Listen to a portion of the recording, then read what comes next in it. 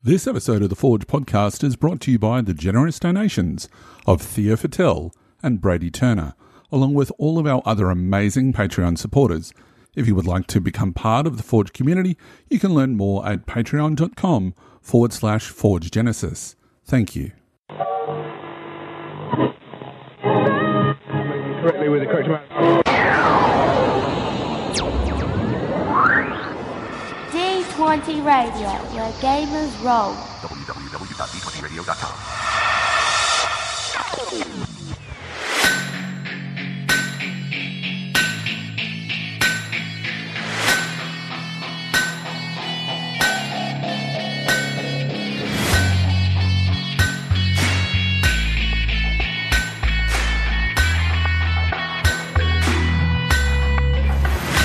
Welcome to The Forge.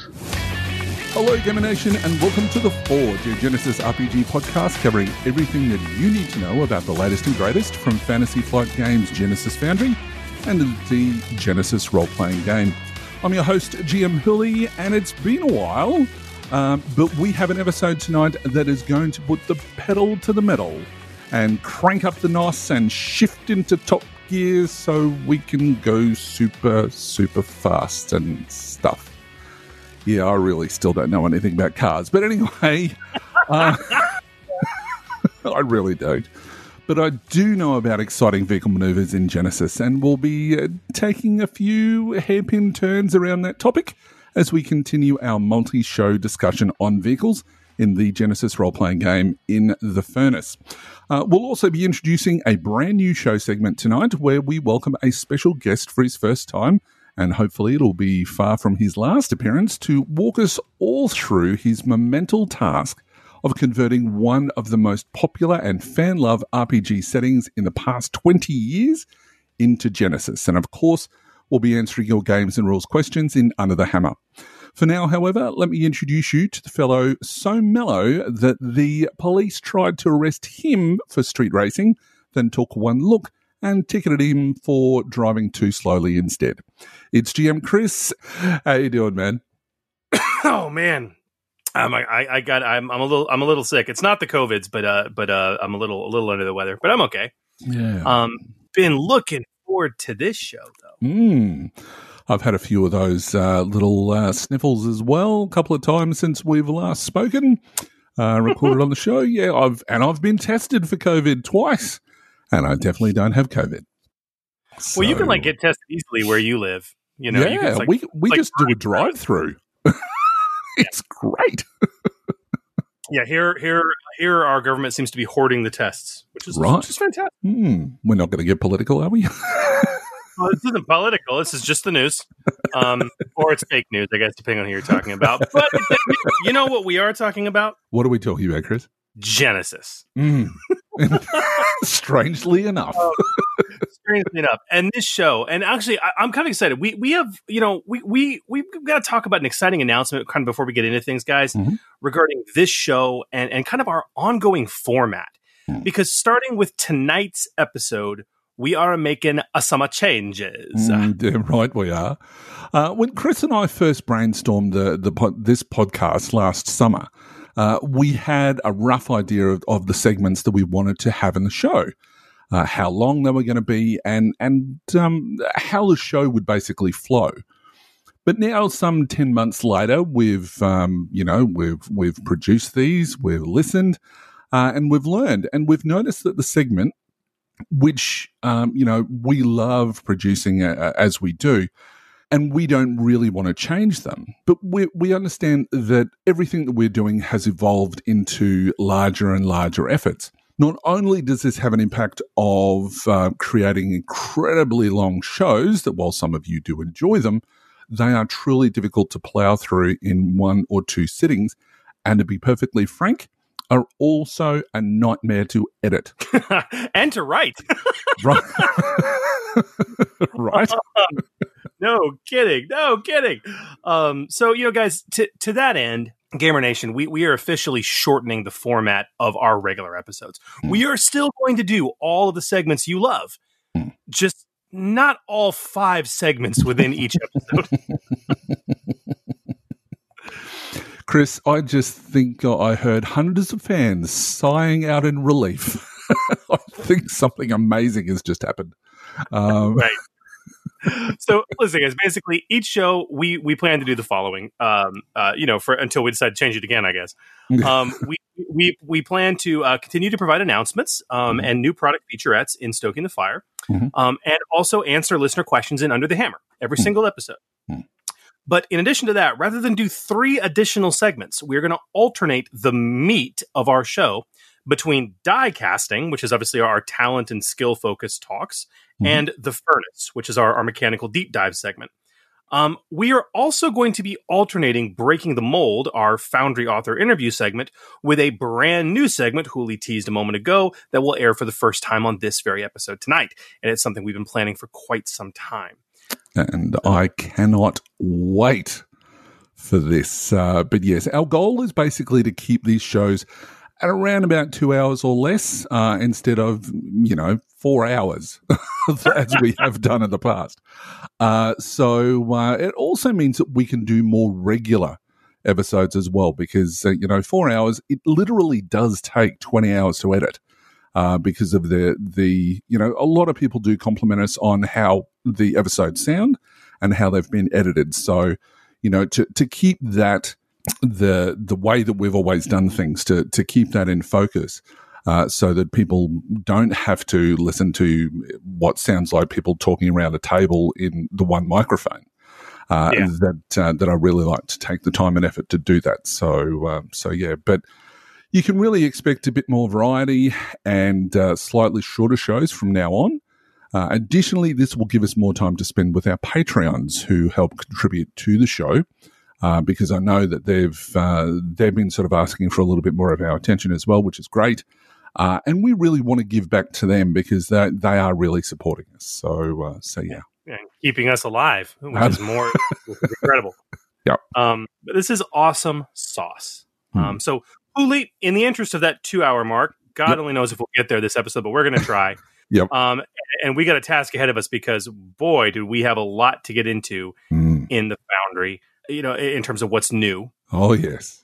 There's a lot new. We're not even going to be able to get into it all this episode, I think. No. So should we move into some news? Absolutely, I think we should. So let's get into it in Stoking the Fire. Stoking the Fire. And welcome to Stoking the Fire, a segment dedicated to letting you know all there is to know about the releases from the Genesis Foundry and the Genesis role-playing game. But first, Chris, would you like to tell us about the D20 Radio podcast of the week? I certainly can. Our podcast of the week is, fittingly, as we'll see in a bit, Eberron Renewed. In their most recent episode, number 167, entitled Thinking Inside the Box, Chapter 1, start of a brand new arc, the party is hired by a shady contact to transport a box from one side of the city to the other, under 2 conditions. Don't look in the box, and don't get caught. But when they witness a murder in the streets and must run from the city watch, only one question is on everyone's mind. What's in the box? Like any typical PC party. I know. This is a classic RPG campaign problem that has been done so well. And I love how this is being tackled. And I can't wait to see how it's happening. Yeah. But, for some actual play Genesis, it doesn't get much better than this. So go check it out. And you can find it and more amazing gaming and geekery podcasts right now at d20radio.com.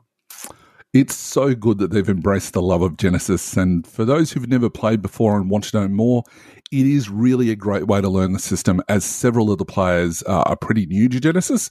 If not, this is their first foray into that. So as Chris said, go and check them out, especially if you've only just caught the Genesis bug. Can I even use that turn of phrase in the current environment? Yeah. So talking about the Foundry, as I leave that right alone, there have been quite a few new releases, since our last episode, especially from Chris the Machine Markham, which we'll get into in a minute. But since our last episode, we've had 12 new releases. Yeah. I don't even think we're going to have time to get into all of them, guys, but we are going to do a fair chunk. Yep. And the rest we'll get to on our next show. Firstly, though, the best news of all is that Keyforge is out and is available in PDF form right now from DriveThru RPG. Mm. But not only that, as we promoted on social media, the minute it happened, FFG has also updated the terms and conditions of the Foundry agreement to include Keyforge. Yep. That means that authors on the Foundry can now contribute products to the Foundry that include the Keyforge setting, which is awesome. And we have one author that's already taken advantage of that. And of course, who was the first to do that? Chris Markham? Yeah, it was.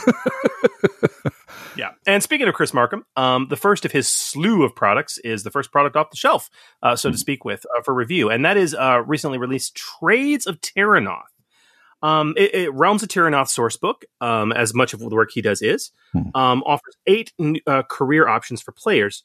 But this supplement also provides us with the conversion of Descent board games 32 careers into Genesis, along with some intriguing options for special abilities and ways to kind of spice up career options in general. Some of those careers include careers with familiars as their focus, which has a soft spot in my heart. 2 new creatures in it as well, the Stone Sentry and the Soul Shadow. And finally, you get a pack of ready-to-print adversary cards for the familiars included with this product, which I think is fantastic.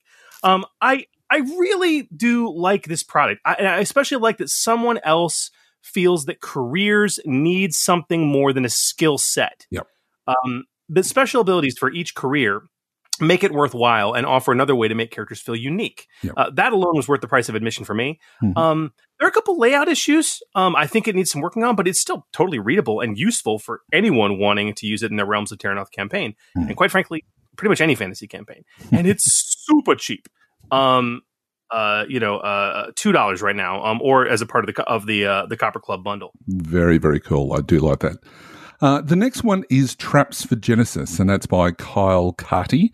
The blurb simply says, this document contains quick and easy rules for implementing effective and balanced traps for your Genesis adventures. And it's very cheap for only $2.50.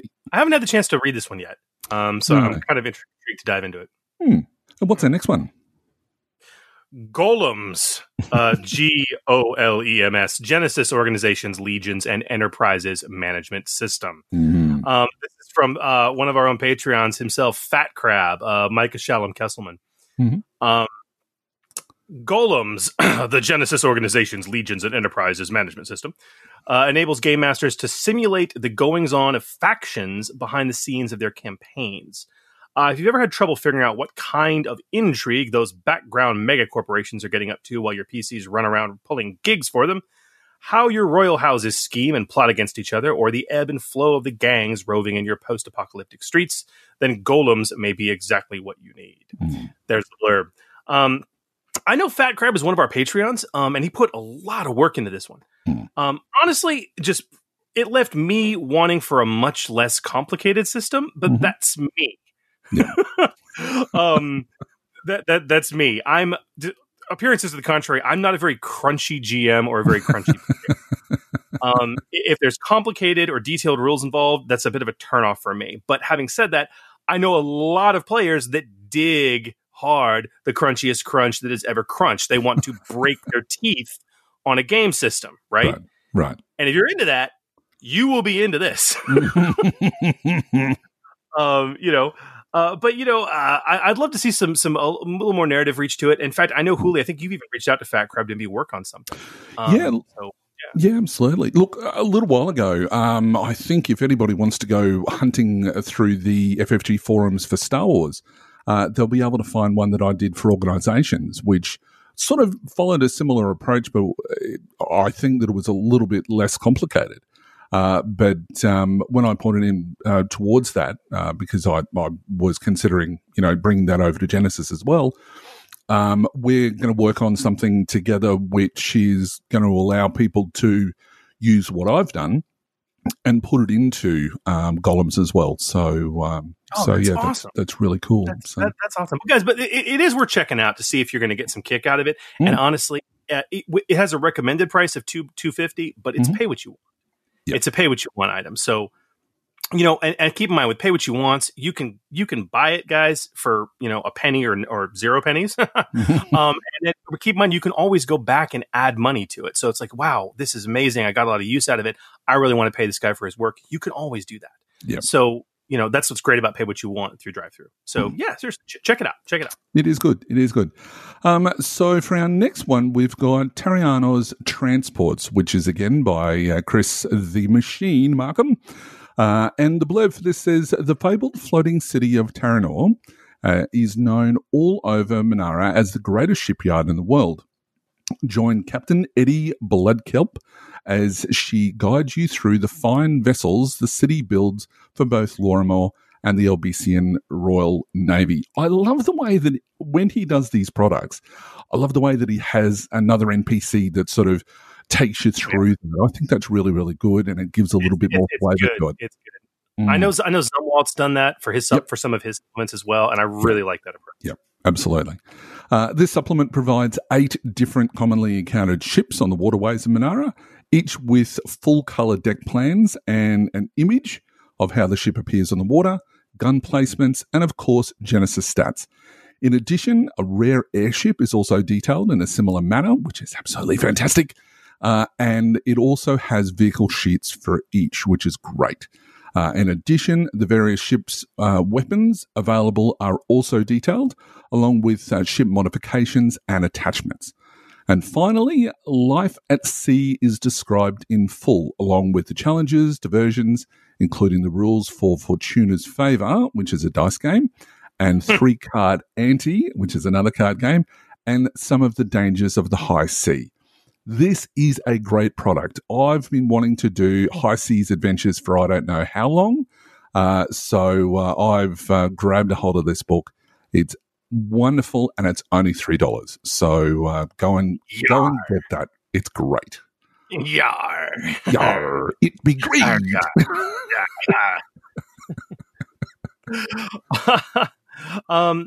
Now we switch to a different Chris, in fact, the fabulous Christopher Ruthenbeck, who hits up with By Sword and Spell, which is your Genesis toolkit for making your own fantasy setting, he says. It has everything you need to make your own setting, including 6 new species, 8 new talents, generic crafting rules, 3 new magic implements, rules for making your own magic implements, guidance on making your own setting using just the cool rulebook and the EPG, 3 new adversaries, and guidelines for making your own fantasy adversaries using the EPG.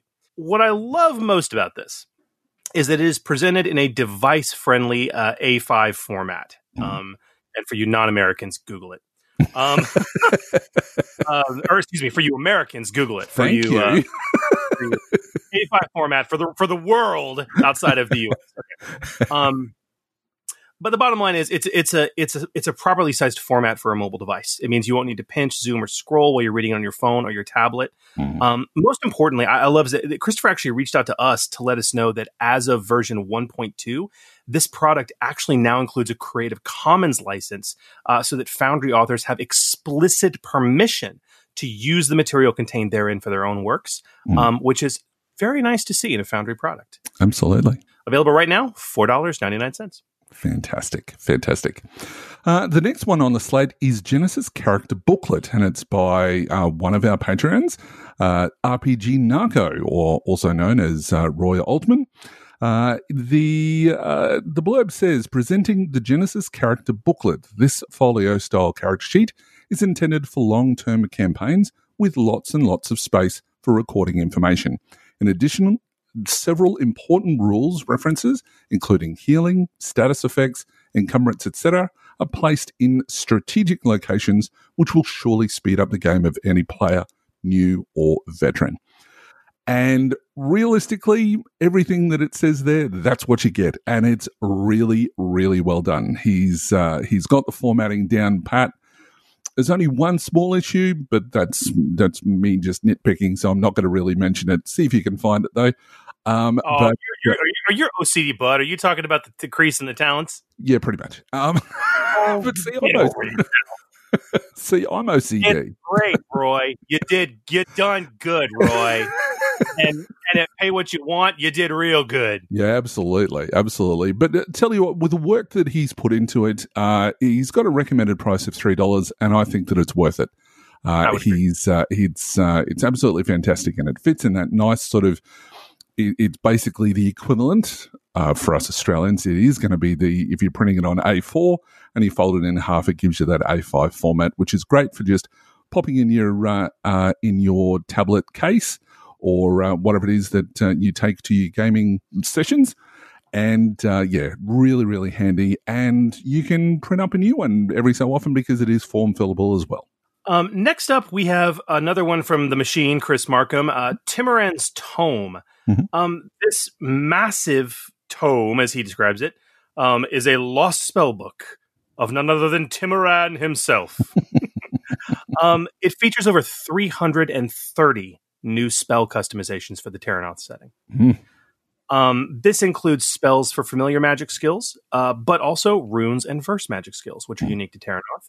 As well as new customizations for the psychic magic skill introduced in by Scott Zumwalt in Zenithrix. I can never say it. Neither could I. Zenithrix's Guide to Magic. A new spell action, Enchant, is also introduced. So a brand new spell, along with spells under each of the magic actions and skills mentioned in the core rulebook, the Expanded Player's Guide, Realms of Terrinoth, and the aforementioned tome by Scott. Many spells are adapted to Genesis from Descent expansions, such as Lost Legends, Shadows of Nerikal, Chains That Rust, the Troll Fens, and more. There's just so much to even go into here. It's huge. A magic skills group listing, a spell index with page numbers for references, various natural animal listings for the transform spell for you druids out there, optional new mechanics, and just a ton more. This is a great product with, as always, as we expect from a Terrinoth product from Markham, a metric crap ton of research behind it. Yep. This is an extremely useful product, and I will point this out specifically. I wanted to call this out. This is an extremely useful product for any GM running Terrinoth in Genesis for a bunch of D&D players who need spells to adapt their gaming experience to Genesis. Okay. Tremendous use there. And it's a huge tome with a very decent price for the sheer amount of content it offers. Yep. It's also a part of the Copper Club, but on its own, it is $6.99. Yep. Absolutely fantastic product. Our next one, which I was very, very excited to see, is Martian Mayhem, also by Chris Markham. It says, Martian Mayhem is an exciting collection of equipment, vehicles, and creatures used by the Martians on the Crucible, all derived from the Keyforge card game and brought to life for Genesis. Join Flix and Bilp. Is that how it's pronounced, I wonder? Bilp? I think it's Philix and Bleepip. Bleepip. Bleepip. Let us know, Chris. We want to know. As they describe personal equipment like the Biomatrix Backup and Brainstem Antenna to weapons such as the Red Planet Disintegrator. I love the names of these things. Or devices like the Deep Probe or Jammer Pack. You'll find plenty of fun additions for your Martian character, as well as, adversaries. So it's fantastic. It also has new ship weapons for the Flying Saucer and a variant walker. I'm not going to even try to pronounce that. Yixilks. It's the Yixilks Dominator. And it's described in detail, as well as 4 creatures used by the Martians that they brought into Genesis from the card game as adversaries. And of course, all are beautifully illustrated and given the full Genesis stats for use in your Keyforge campaign. This was great to see, as I mentioned before, to see this on the Foundry ads, and I'm really glad that it was Chris who made it possible. This is the first Keyforge supplement to make it onto the Foundry. Definitely go and check it out. It is only $3, and it's masterful. Well done. Yeah, fantastic. Next up is Boost number 2, Modern Magic, from Community Project, which we remember the last time they released Boost number 1. Yep. The Book of Online Sourced Triumphs is a Genesis community project with the goal of creating content that relates to a specific theme. And the theme for this issue is modern magic. Inside, you'll find 1 new archetype species, 6 new talents, 1 new weapon, including 2 new weapon item qualities, 5 new pieces of gear, and 5 new adversaries. So this is the second of the community project's offerings. Yep. And I was quite pleased with it. You know, for being this community project offering. The only one complaint I had, I think is worth mentioning, is one of the minions in the book, the minor poltergeist, has this massive stat block. It's like a full column, which is just really unusual for a minion. Yep. You know, rival, maybe. Nemesis, definitely. Minion, typically no. No. You know, and then you know, maybe just, you know, but honestly, I'm nitpicking. It's free, so I'm not going to complain. I'm not going to complain. But yeah, it's fun to see the community project continue to do this kind of work, and I'm really intrigued to see what else they can put out. Yep, absolutely. I did notice that, and that is one thing that sort of, I think that some people just try to get too much flavor into minions, and that's not the purpose of minions. If they want to be, if they want to make minions really, really nasty, I go back to my example of ninjas. If you want ninjas, grab a thug and give them just brawl or melee, and give them the adversary skill. It doesn't need much changing beyond that. The minions are supposed to last not very long. So again, to avoid that whole D&D mentality, you really have to, rather than going, I've got this massive stat block that I've got to learn to use, and it's only going to last 5 minutes, I'd much prefer to have that time that I'm going to be spending researching and learning what it is that these particular monsters do. I'd much prefer to throw that into the time that I'm going to be spending weaving the story and getting that in my head of the background of the world or whatever else, rather than having to learn rules. And that's the reason why I love Genesis in the first place. So that's, yeah, I agree with you. But yeah. The next one is Secrets of the Crucible Genesis character sheet. And it's form fillable with additional dice pools added. And it's by Scott Zumwalt himself. The blurb for it is quite simple. The Genesis character sheet for the Keyforge setting, Secrets of the Crucible, form fillable with dice pool calculations, and it's awesome. That's it. And realistically, it's top notch because it comes from Scott. He knows what he's doing. He's good value in that regard. And I really can't say anything more. So get it if you haven't. It's totally free and worth your while, definitely. As usual, Scott providing phenomenal free resources to the community, which is greatly appreciated. And absolutely. Thankfully, they're worth a crap. They're actually very good. Okay, we have spent so much time about this. We are finally to our last release that we're going to talk about. Yep. And this is from Randall Mason, Vile Villains 2. So, while the first Vile Villains supplement introduced 8 evil nasties, there's a lot more evil in Minara. In this new collection of Terrinoth villains, 8 new different villains are detailed. Each villain is described, illustrated, and given other information to assist GMs in including them in their campaigns. So honestly, you know, and I think this title needs a little bit of work. I know Chris Markham actually had a lot to do with this product, but I think it needs some polish in terms of writing style and ideation. Basically, I mean, and just, you know, having several peer reviewers is very important. And I think several of the products that we've been seeing pop up here and there may just need a little more playtesting and, quite frankly, just a good proofreader for.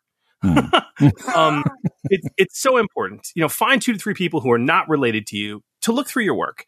People you trust that can tell you if your work needs work. I do it.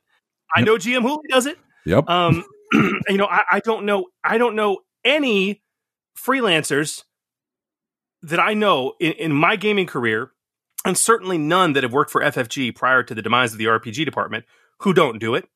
You know, so yeah, it's just a thing. I mean, anyway, this product's price is small. It's only $3, but I would really like to see some updates to it and see where it can go. Yeah, absolutely. And I think that there's a lot in there for just from what we've said, I think, to some of the other people who are wanting to get involved in the Foundry or already have product in the Foundry. You know, nobody's expecting, I don't think, anybody to be a masterful writer with no errors at all. because, even FFG have been known to make mistakes in the past. And no doubt in the future, Edge will do the same thing. It basically needs a little bit more product and a little bit more proofreading in that regard. So you can find these and many more fantastic Genesis Foundry content over at drivethroughrpg.com by simply performing a search using the words Genesis Foundry. And while you're surfing the web, why not jump over and become a supporter of The Forge by joining our Patreon? For as little as $2 a month, you can access our dedicated Discord server where you can interact with other fellow Genesmiths, while higher tiers provide priority for your game and rules questions, special in-show recognitions, and even a special monthly get-together with either Huli or myself to discuss your Foundry product, your campaign, your games, or anything else your sick, twisted, dark, lovely little heart desires. You got to draw the line somewhere, though, but I don't know where that line is. Anyway. I don't. But no matter what, anything you can spare to show your support is appreciated, and each of your donations help the podcast directly so we can continue providing you with excellent regular Genesis content. That's right, Gamer Nation. Join the Forge community by becoming a supporter at patreon.com/ForgeGenesis today. Mm-hmm. Okay, Uli, you ready to once again punch it and rock it off into hyperspeed? Except, I think you'll find Punch It is a Star Wars RPG pilot-only maneuver, and I'll just shut up now. But it is seriously. I am ready, Chris, and it's time to get into The Furnace. The Furnace. And welcome to The Furnace, the segment where we take a deep dive into a topic concerning custom creations using the Genesis role-playing game. Now, back in episode 15, we took a very long look, and boy was it long, at the rules for vehicles in the Genesis role-playing game and really got to look under the hood. Then in episode 17, we took a further look at how to run vehicle combat at Genesis and the very long explanation of the encounter zone rules, which will be available soon on the Foundry. Don't make any promises you can't keep there, Huli. Well, I deserve that. And I resemble that comment, Chris. Seriously, though, this is one of the reasons why, we're making these shows shorter, right? Right. So with that in mind, tonight we'll be continuing our look at vehicles with two of the three C's, which is critical hits and collisions. The other one is going to be chases, and we'll talk about that at a later stage. But we're going to talk about... You said we were doing chases this episode. Well, yeah, look, I know, but I think we need to cover the basics first, and these two things often occur during chases. So... true. Okay. That's fair. And guys, as we mentioned on our last episode on vehicles, we want to ensure that GMs and players alike can use the vehicle rules with ease. Yep. We want you to gain a better understanding of how these rules work, how to use them best in your game sessions, where the rules fall down in some areas, and how to present them. Also, when you're creating your products for the Foundry. That's right. Yeah. But Chris, as we do, we've spent a few hours already really digging into the vehicle rules, and we don't really want to have to go and summarize them every single time we do this topic, right? That would be correct. And to that end, guys, as Huli mentioned before, go back and check out episodes 15 and 17 of this podcast. Revisit them before listening to this episode. We are going to assume you have. So if something isn't making sense, go back. You listen. You re-listen. Do not worry. We wait. Okay, we back. That never gets old. All right, let's get into this. Now, firstly, critical hits are some of the most exciting and harrowing elements to vehicle combat. So before we get into it, how does a critical hit even happen? Chris? Well, critical hits come from making an attack roll where you do actual damage to a vehicle, and you roll a number of advantages equal to your weapon's critical rating, or a triumph. Mm-hmm. It also occurs when you have a collision, but we will get to that in a bit. Mm. So, Huli, are there any other things that affect a critical hit? Yeah, there is quite a few, and that includes the vicious item quality. Now, as we mentioned and were corrected back in episode 17, backed up by the latest Genesis RPG errata, you can affect a critical hit roll with the vicious weapon quality. Now, this is an important correction that we didn't sort of kind of get our head around at the time, but obviously do now. But for every level of rating of vicious, you increase the roll on the critical hit by 10. We'll get into that in a minute, how that occurs. So basically, if you have a savage transdimensional power axe or similar nasty weapon from Keyforge, and yes, you can randomly generate that, that has a breach item quality, a hit against the family sedan is going to do some serious damage. So just to summarize that, the breach item quality ignores its rating in armor. All right. So to put it another way, breach is to armor as pierce is to soak, right? Right. Correct. Yep. And then if you get hit, you have to do damage to the vehicle. And then if you damage it, and then if you roll enough advantages or a triumph, you can then cause a critical hit. Right. You also don't have, you can't forget the 10-to-1 rule when applying personal scale damage to vehicle. We've spoken about that infinitum in the last 2 episodes.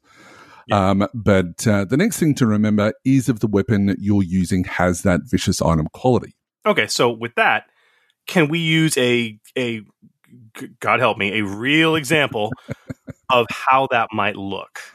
Sure.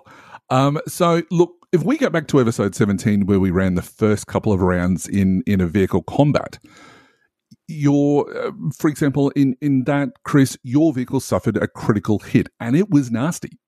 I'm having PTSD flashbacks about that episode, but I do recall that, yes. Right. So if the weapons the biker thugs were using had breach 1, and that would have been scary, and your buggy had an armor of 1, which it didn't, but if it did, those 2 things were real, the damage caused would need to be 10 or more. And this is important. You must round the personal scale damage down, not the planetary scale up. This is something that people do a little bit wrong. So in our example, if the buggy had an armor of 1, don't think of it as 10 soak. Instead, if the weapon is personal scale, calculate the damage as normal first and then round that number down. In effect, it is the last calculation that you do before applying any damage to the vehicle. So if the biker's weapons could ignore the armor on the buggy, it would need to do 10 or more damage to have a chance to inflict a critical injury or any damage at all. So if the weapon did 9 points on a personal scale, there's literally no damage caused at vehicle scale because it's not even breaking that 10-to-1 rule. And therefore, there's no chance of even doing a critical hit. That's right, yeah. Now, if it did do enough damage to go through the vehicle's armor, did more damage to cause at least 1 point of planetary scale damage, and they rolled a triumph or the advantages that they need to activate the critical rating of the weapon, only then can they inflict a critical hit. So it works exactly the same as it does for personal combat. Well, you're really talking there is my gosh. I mean, they need to roll 20 points of personal scale damage with their armor of 1. Right. Because they'd need 10 points of personal scale to get past the armor of 1. And then another 10 points of personal scale to equate to 1 point of hull trauma. That's right. Exactly. Ooh. So, yeah, all said and done, personal scale weapons against vehicles, typically without breach, of course. Yep. Bad idea. Very, very, very, very, very, very, very, very, very, very bad idea. Indeed. Indeed. Now, in our example, though, Hooli, there was no breach. And there was no armor, but you did exceed 10 points of damage, if I recall correctly. Yep. And you rolled a triumph, right? Right. And this meant that we went to, and this is the next part of the process, we then went to table 3.2-19. It's like doing law. It's called the critical hit result chart, and it's on page 230 of the core rulebook. And you roll a D100. Now, for those beginners, if you if this is the first episode that you've ever listened to, and you're really wanting to get into Genesis, but you don't know what all these dice are, that it basically means that we roll 2 10-sided dice. Normally, they're different colors, or the numbers of them have tens and units on them. So one is your tens, and the other is your digits, with 00 being 100. All right. Now that I've explained, racing. Or you can go get one of those Zaki Hedrons. Yeah. Yes, I have one. Of course I have you do. one where it's a literal 100-sided die. It's just a ball covered in tiny, and you just roll it and wait till it stops, and then argue over which number's directly on top. That's how you use it. Right, I can avoid that argument, thanks. You then add plus 10 from any previous critical hits that the vehicle has suffered, and you add an extra plus 10 if you've rolled more than one triumph, or enough advantages to activate another critical hit. Now that's important because you can only ever receive one critical per hit. That's important when looking at linked. Go and look that up. I'm not going to explain it now. But you also get plus 10 per rank of vicious, as we explained before, that the item has as part of its item qualities. And if I'm remembering back to that episode, I think when I rolled shrapnel spray, right? Likely one of the worst on that table, I might add. Tell us about it. And basically what happens is that once you've rolled that, you just follow the instructions on the entry. Now, we're not going to go through all of them, as we know that all of our listeners can read. But something to note here is that this table works heavily with a sidebar on page 221, also of the core rulebook. If you can call it a sidebar, it's half a page. Half a page? It's half a freaking page! Yeah. And what it does is it explains what occurs to each component if some sort of damage occurs to it. And it can affect a whole heap of different things. Again, we're not going to go through that. Take a look at that table. The two of them work hand in hand.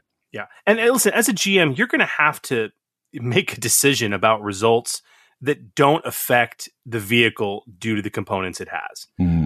So for example, if you were to roll defenses damaged, and the vehicle has no defenses to speak of, what do you do?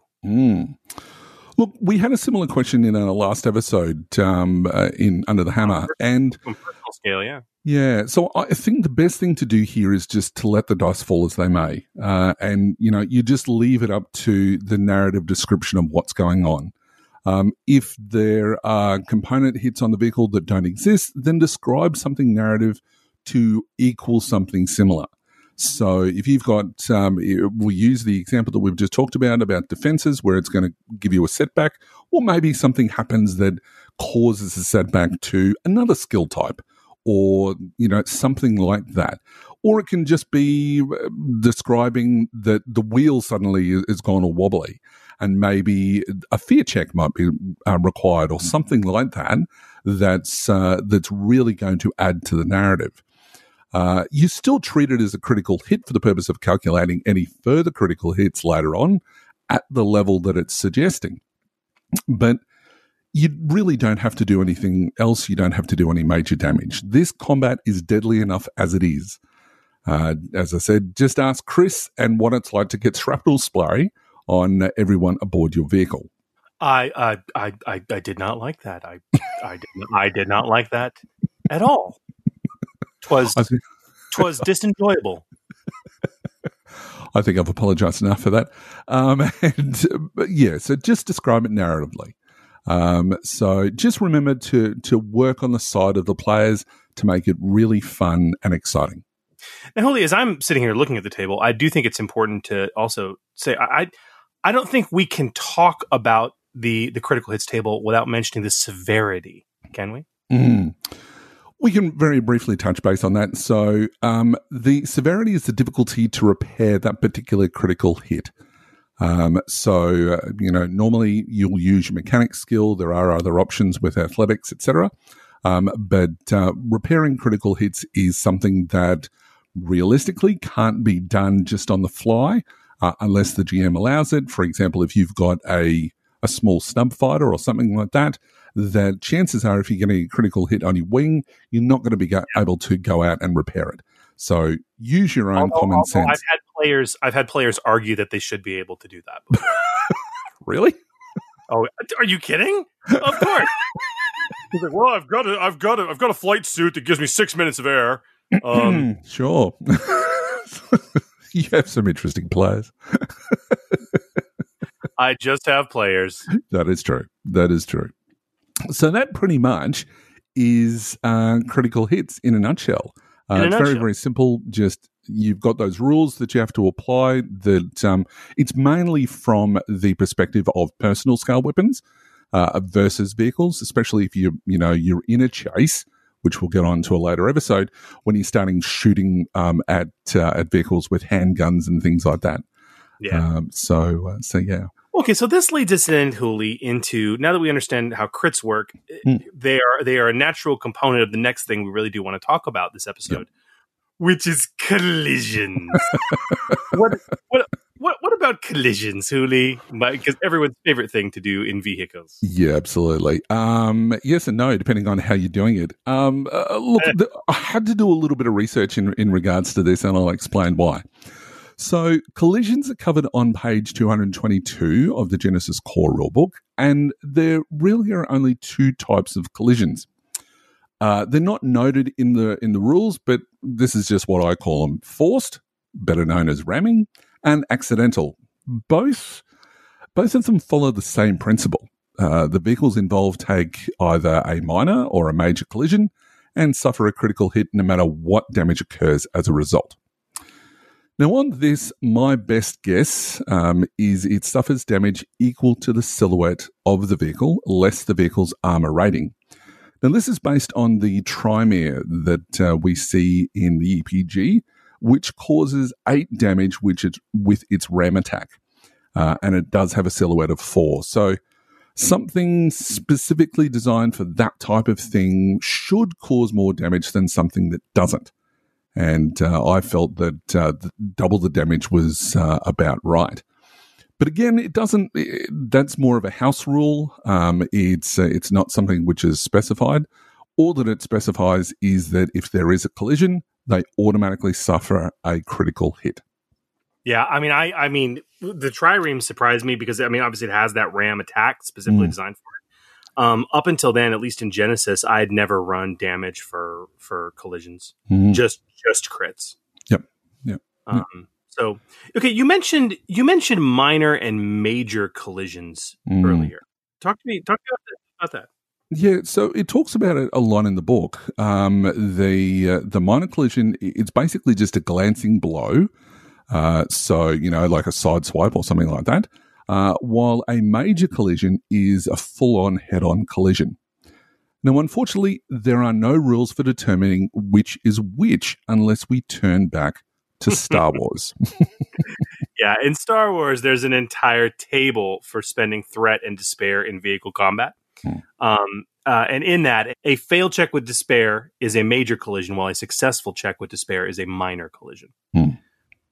So what it boils down to is that you can use that tried and true formula that was tested out in Star Wars as a great barometer, or you can use the dice results. Yep. And honestly, that comes down to the narrative. And I don't fault Genesis Hooli for not dictating to such a hard degree when you do a major collision or when you do a minor. Because it's narrative. If I'm racing a streetcar alongside somebody and we're shooting at each other and we're plowing down the road and I swerve my car into them to try and knock them into a wall and the two cars are scraping against each other, that's minor collision, right? Yeah. Major collision is I am ramming you. You know what I mean?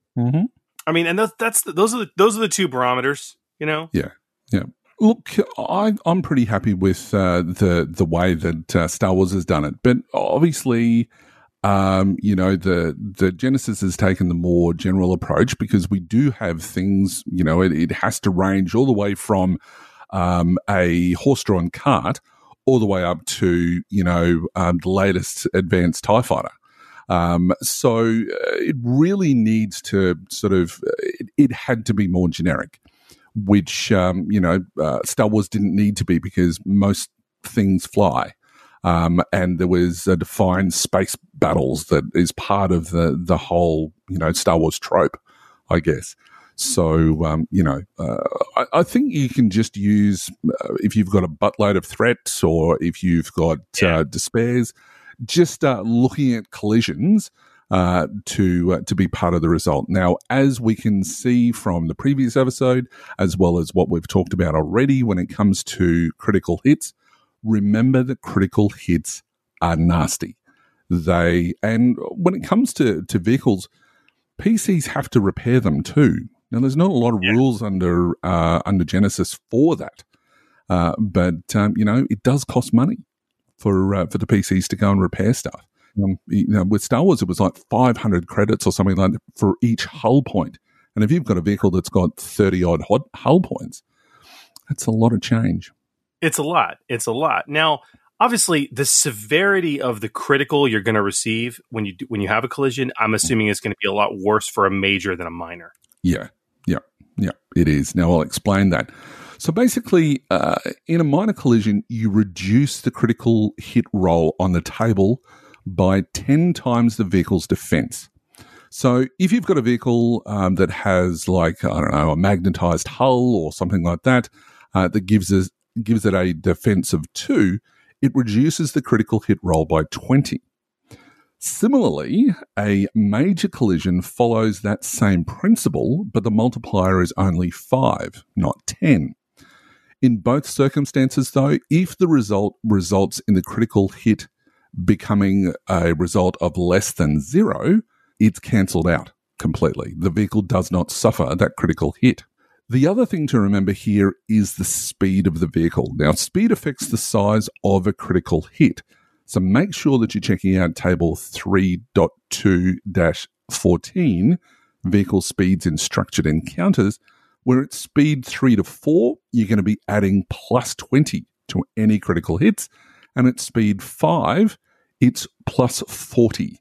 So at speed 5, and if you hit something, prepare to be a bug on a windshield. Because you're going straight to the top of that chart, or the bottom of the chart almost. Yes. And the way I like to think about this is I often use the example of talking about both aspects. Minor versus major critical hits by vehicle type and how important defense is, okay? And then speed. I think about a bicycle. All right? So if you stat out a bicycle in Genesis, that is a vehicle with 0 defense, right? Okay? Earlier, we talked about the example of cars glancing alongside each other in a chase. That's a minor collision. Yep. If a car glanced against a bicycle, that is also technically a minor collision. Right. However, a bicycle, unlike a car, is not going to have defense. Right. Therefore, there will be no critical hit reduction. Yep. Meaning that a sideswipe from a car, even though it's a minor, or even from a bike for that matter, if 2 bikes plow into each other, that can be disastrously catastrophic for both vehicles, okay? even if it's a minor collision or a sideswipe.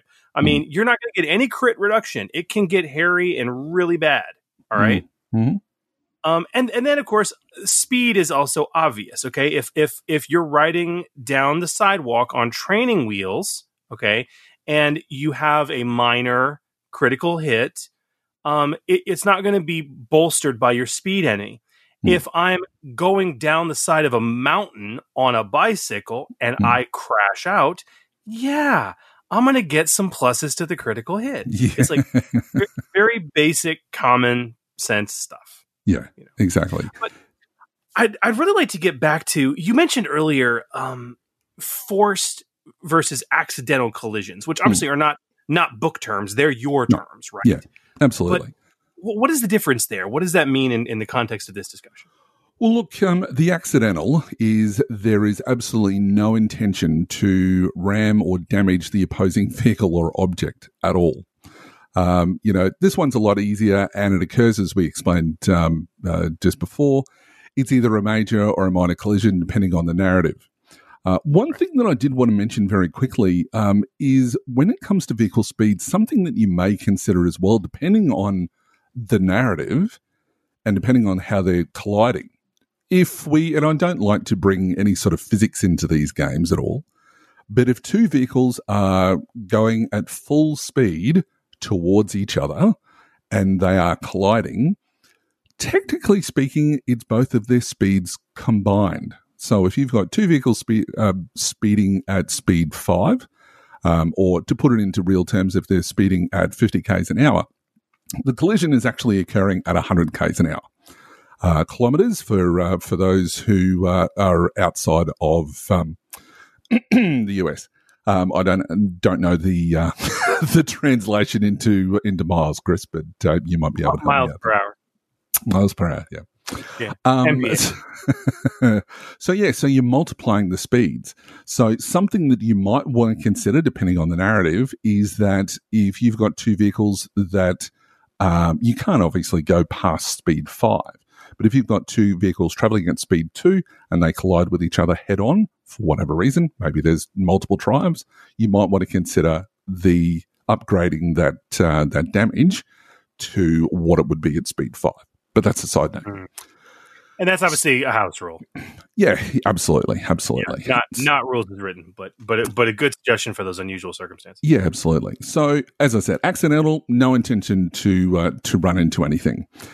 The forced, however, is a little bit different, and that's basically where there is an intention to ram the opposing vehicle or object. If you're into street racing or whatever else, and you're part of a street gang undercover cop or something like that. Not that I'm going to go down Fast and Furious at all. But if you had to do you had to run your vehicle into a shop to steal electrical parts or whatever else, a ram raid, we would call it in Australia. I don't know what you guys call it over there. But that is something that is intentional, and that's where these rules come in. Again, there is no rules for this in the core rulebook. So again, we have to look towards Star Wars. And this was really, really obscure and hard to find. I had to ask a couple of people because there are a lot of books which means tons of pages, and none of it is in electronic format. So you can't just go find this. So you've actually got to go through it manually. But there is an obscure reference. It's a sidebar, and it's really small on page 65 of Stay on Target, which is the career book for aces. And basically it says that an action is needed, and the difficulty works exactly the same as Gain the Advantage, which is awesome because Gain the Advantage is still in Genesis. Now, there could be some argument that, to even collide with something doesn't need to be speed 4. No. What it's talking about here is the difficulty is calculated in the same way as you do for Gain the Advantage. It's not saying you have to perform the Gain the Advantage actual maneuver. Correct. It's saying specifically, it uses that same difficulty formula calculation in Star Wars. Yep. And this comes down to also with forced collisions, Huli, like, I don't even know if you should even put a speed limit on, a minimum, because like the first vehicle to even hint at the ability to have forced collisions is obviously the Trireme from the Expanded Player's Guide, right? Mm-hmm. Yep. And it has a max speed of 2 because it's a Trireme. Exactly. So, yeah, that's don't even look at the speed limitation for Gain the Advantage. You might also want to consider creating talents, perhaps, for ship captains to add setback or upgrade the difficulty of ramming checks if you're talking about capital ships or things like sailing vessels and things like that. There may be another opportunity in there for a tier 1 talent that may be ranked to increase the critical hit roll by 5 per rank. If you're, if you were to call it something like, I'm taking you with me or something like that. I'd make it 10 per rank. So, that's plus 50 though, Chris. That's a lot of points. When you start looking at it, if you're willing to pump, that much XP into 5 talents, that's true.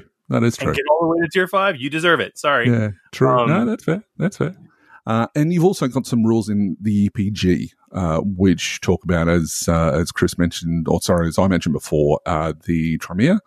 as well as there's some rules in there from the buggy that were used in our example combat. Now, the other thing to remember is the vehicle also needs to make it into engaged range with its target.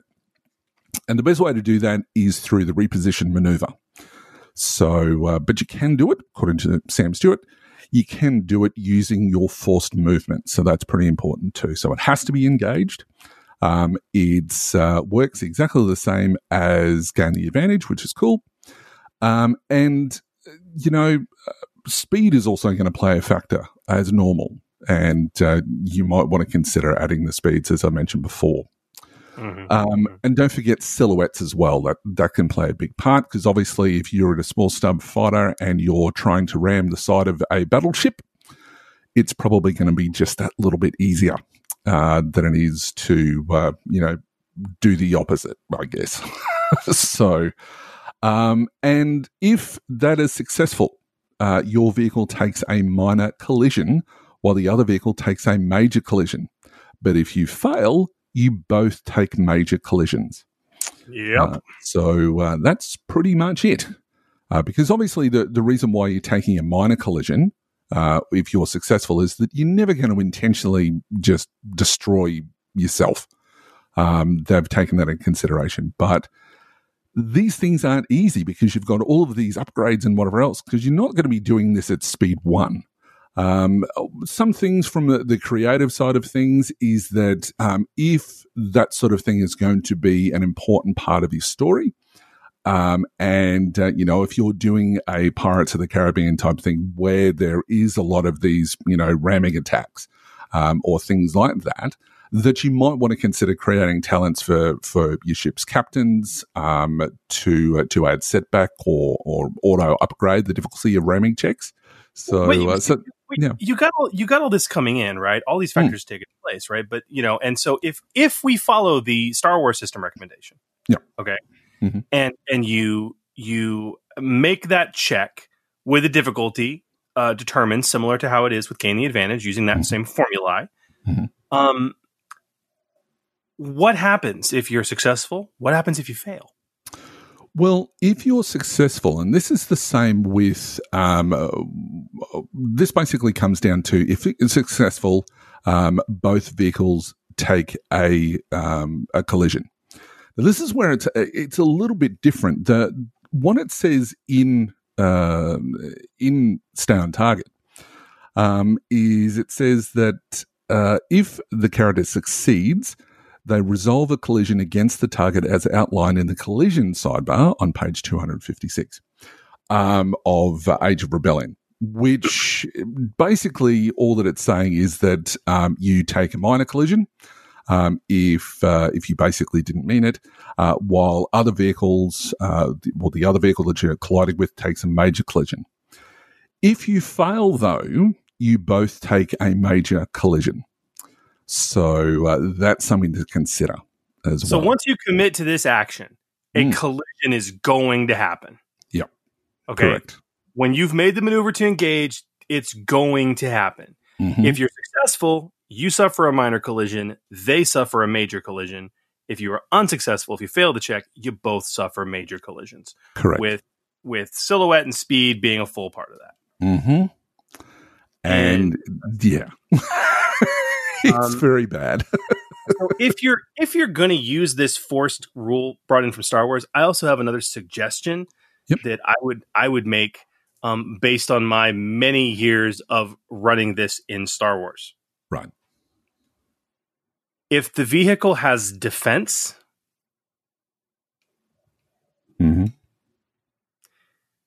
in certain circumstances, yes, you may want to allow that to affect the roll. Now, it's the problem is that defense, as you mentioned before, is also calculated as a part of the collision result, right?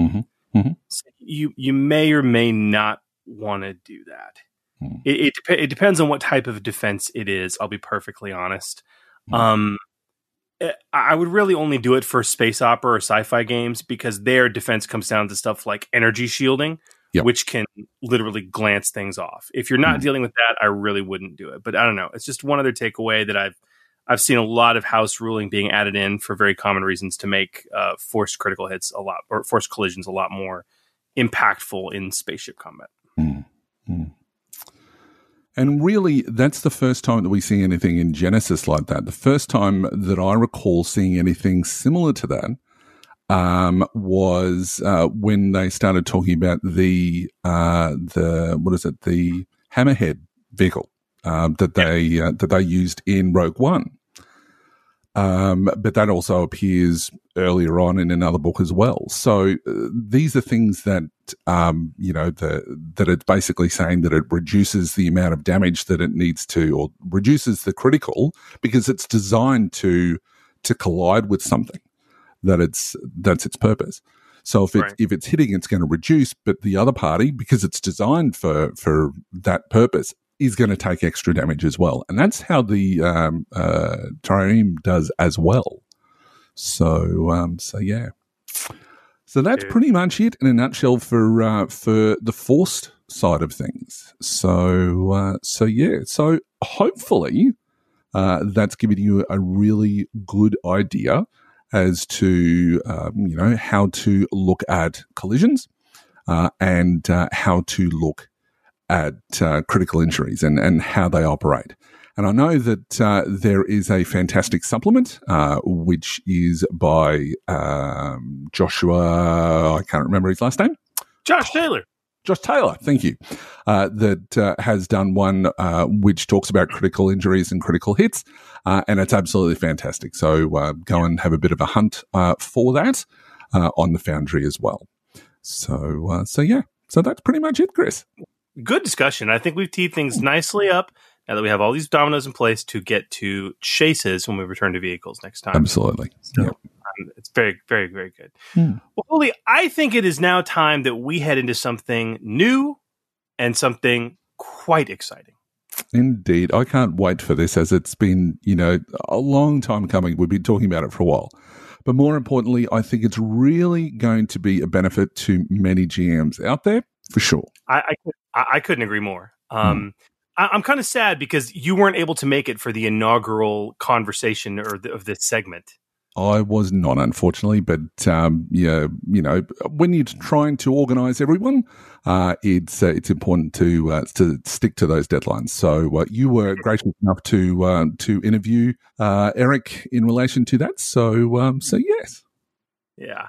And it was a fun conversation, and I can't wait to enter this new section of the Forge because the anvil is nice and warm. I think we should too, because it's time for our very first segment of Eberron Reforged. Eberron Reforged.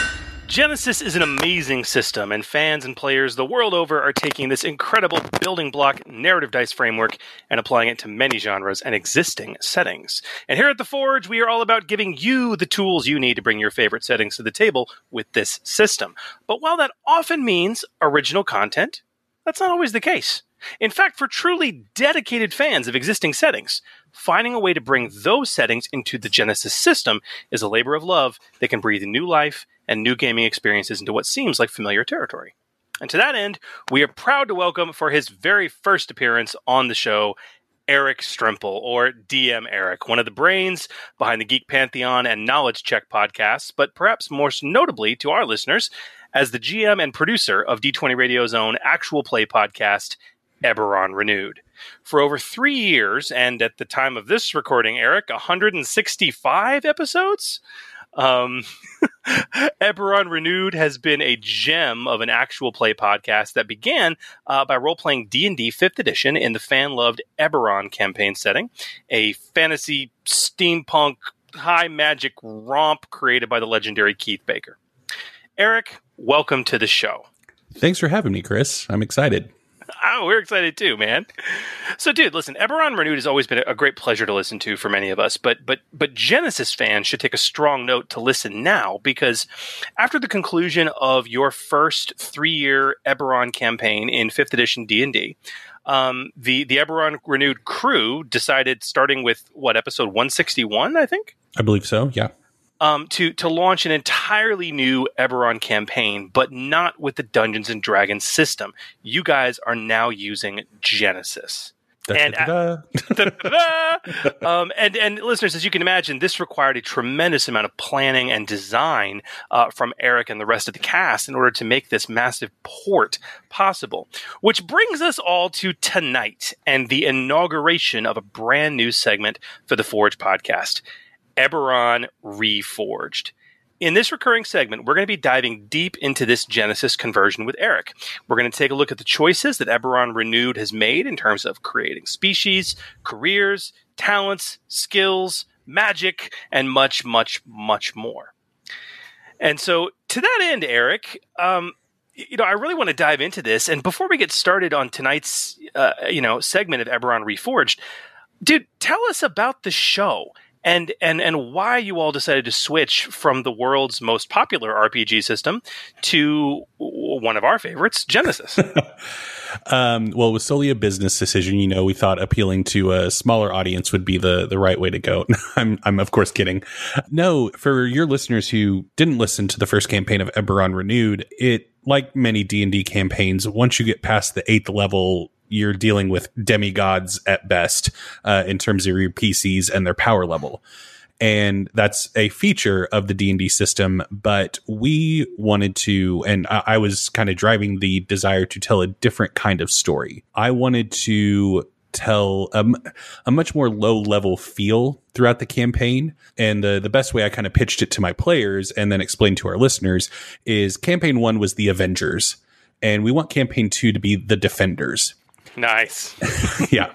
And without hacking the system apart, there's not a great way to tell a really kind of low power D&D campaign all the way through if you have any kind of magic involved, because you just get so powerful. So we were really trying to avoid the D&D power creep and the PCs beginning to feel larger than life. We wanted to tell a much more human story. And then also, kind of selfishly, D&D, when we first started this campaign, D&D hadn't touched Eberron yet in 5th edition. And so that afforded us a lot of freedom to say, well, yeah, it worked this way in 3.5, it worked this way in 4th edition, but we don't have any reference point for 5th edition, so we're going to do it this way. And there's not anything anybody can say about it. And now D&D 5th edition has started producing Eberron content, and we don't want to be handcuffed to WotC's interpretation of Warforged and the Kalashtar and Shifters. And so going to a different system afforded us a lot more freedom, both in the way Genesis functions as a system, but then also our ability to homebrew things without listeners going, well, why aren't you just using the Artificer class that WotC provided and not having to respond, we don't like it. So those were all the different wheels turning in my head as the end of the first campaign was on the horizon, and I started thinking about the future for the show. And you and I actually had a long conversation one night about that decision and kind of just having fatigue. I mean, we'd been playing the same system for 3 years. This is my only game that I get to play because on top of running the game, I also produce the show.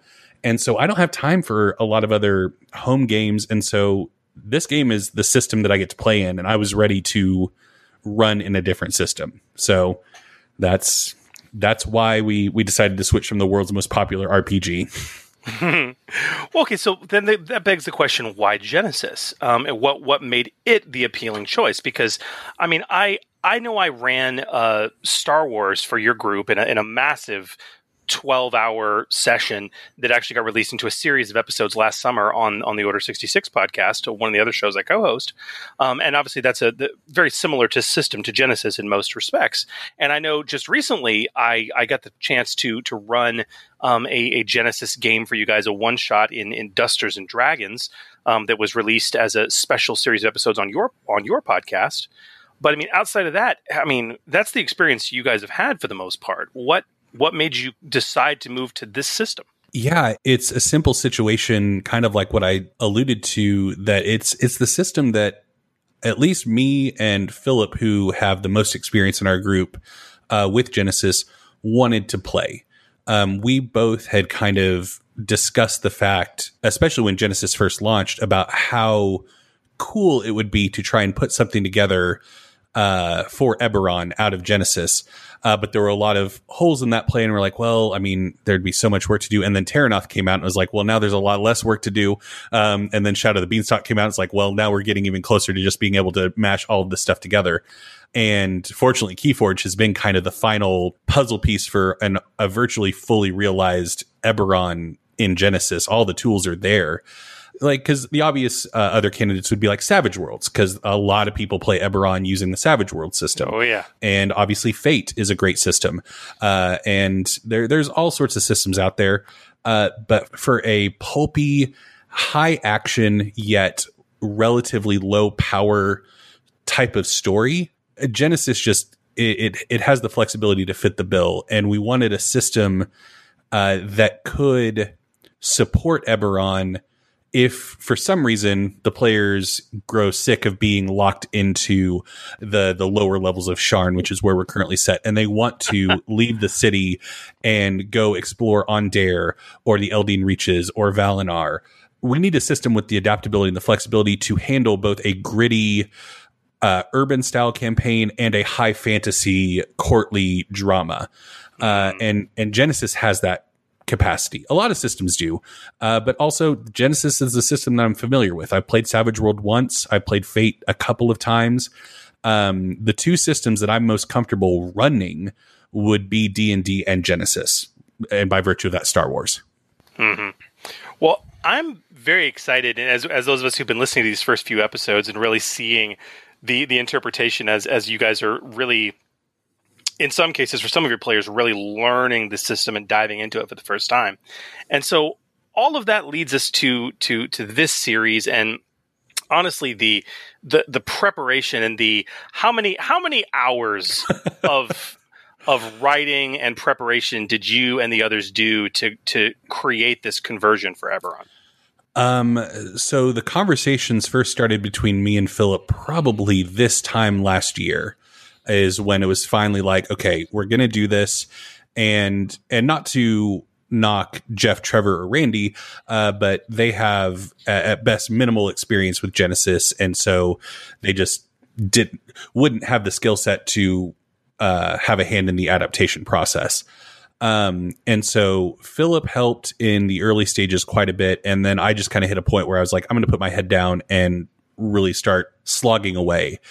But what I did, and what I would recommend anybody doing if you're looking at doing this kind of adaptation for Genesis, I started doing like stuff like the skill list and talents and things that were going to be needed regardless of player choices.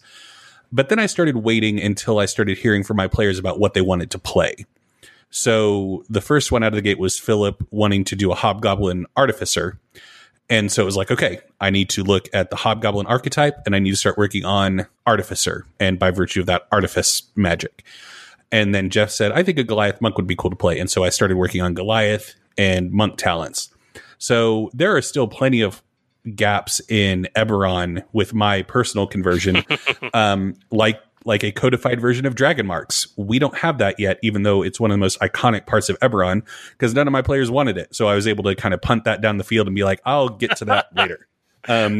So yeah, I very much listened to what the players wanted and started building from there because I knew that's what I needed to have. But at this point, I do have quite a few more archetypes. Let's see, I have a dozen archetypes built now, like 60 pages worth of talents in a Word document, a good amount of careers. So I continued building, even though the campaign doesn't need it, just to kind of continue to fully build that out in case somebody dies and we need to build a new character. So I want to have some options ready for them. Well, okay, you mentioned something which is really the topic we'd like to start with tonight for this inaugural episode, because when we talk about either whether it's building your own setting from whole cloth or whether it's doing a conversion of an existing intellectual property, as you've done with Eberron, when you're laying those first foundational steps, it really starts and ends with skills. Yeah. I mean, skills inform everything. It's from species, that you're going to create, and archetypes, to career creation, obviously, to also talents, because talents are informed by skills, to equipment, to magic, to everything. Yeah. Yeah. I knew that was step one of the process was sitting down and figuring out, okay, obviously for a fantasy setting like Eberron, Terrinoth is a good place to start. But that was also one of the first questions we got from a listener is, did you just pull the skill list whole cloth? And you can't do that because Terrinoth has a lot of stuff that Eberron doesn't and vice versa. But my mentality, and there's a great bit of advice from a YouTube channel called WebDM. They're a D&D dedicated channel, but their quote that I love is, the stuff in the player's handbook is what is available to the players, not everything that exists in the world. Right. And I think a lot of people get hung up on that idea. So for me, skill list is how, as a GM, or if you're creating something for the Foundry and you're creating a setting, you communicate to the players, here are the important things for heroes in this world to know. Most fantasy settings, farming is one of the most important skills a person could have in that setting. You don't see it on a PC skill list because you don't need to make that check as a PC. And so I really wanted to communicate. That's why if we were doing another high fantasy style campaign like campaign 1, probably wouldn't had knowledge underworld. And we'll get into the exact knowledge skills and all the skills that I put in there. But that's one that was definitely like, okay, this has to be in here because of the type of campaign I'm wanting to do. That was my mentality, is really communicating to the players. These are the things that a hero would need for this story that I'm trying to tell. Okay, so let's then talk about the skills that you ended up with. And to have a meaningful conversation here, let's just lay it out. And maybe you can tell us by skill type what skills you ended up with on the final skill list. Yeah. For social skills, it's the Fabulous 5: charm, coercion, deception, leadership, negotiation. No need to reinvent the wheel there. They did a great job of picking what social skills were going to be needed. For general skills, we went with alchemy, athletics, cool, coordination, discipline, mechanics, medicine, operating, perception, piloting, resilience, riding, skullduggery, stealth, streetwise, survival, and vigilance. And then for the knowledge skills, adventuring, nature, lore, society, and underworld. Oh, you went with 5. Yep. Cool. Well, can't wait to talk about that. Okay. Combat skills, we went with melee light and melee heavy, ranged and brawl, your classic fantasy. And then for magic skills, arcana, artifice, divine, primal, and verse. Interesting. So we have the creation of a new and, quite frankly, fitting for those who know the setting, magic skill, but we'll come to that. Oh boy. So okay, let's talk through. So some of these, I don't want to belabor every one of these because some of these make just way too much sense. Yeah. But I do want to talk through, the skill choices by type, what you chose to include, but also what you chose to omit, and why, as well as, very importantly, take a look at some of the new skills you created for this setting and why. I guess we could probably start with social skills, since you did, as you said, there wasn't much to change there. And typically for most settings, there wouldn't be. Yeah, I mean, it's with social skills. It really once again comes down to how are you communicating to your players. If this was going to be a social first campaign, then I might have tried to break some stuff down a bit more. A big thing is I think 3 of my PCs perform with some kind of instrument. And a big question early on was, well, how do we do performance checks?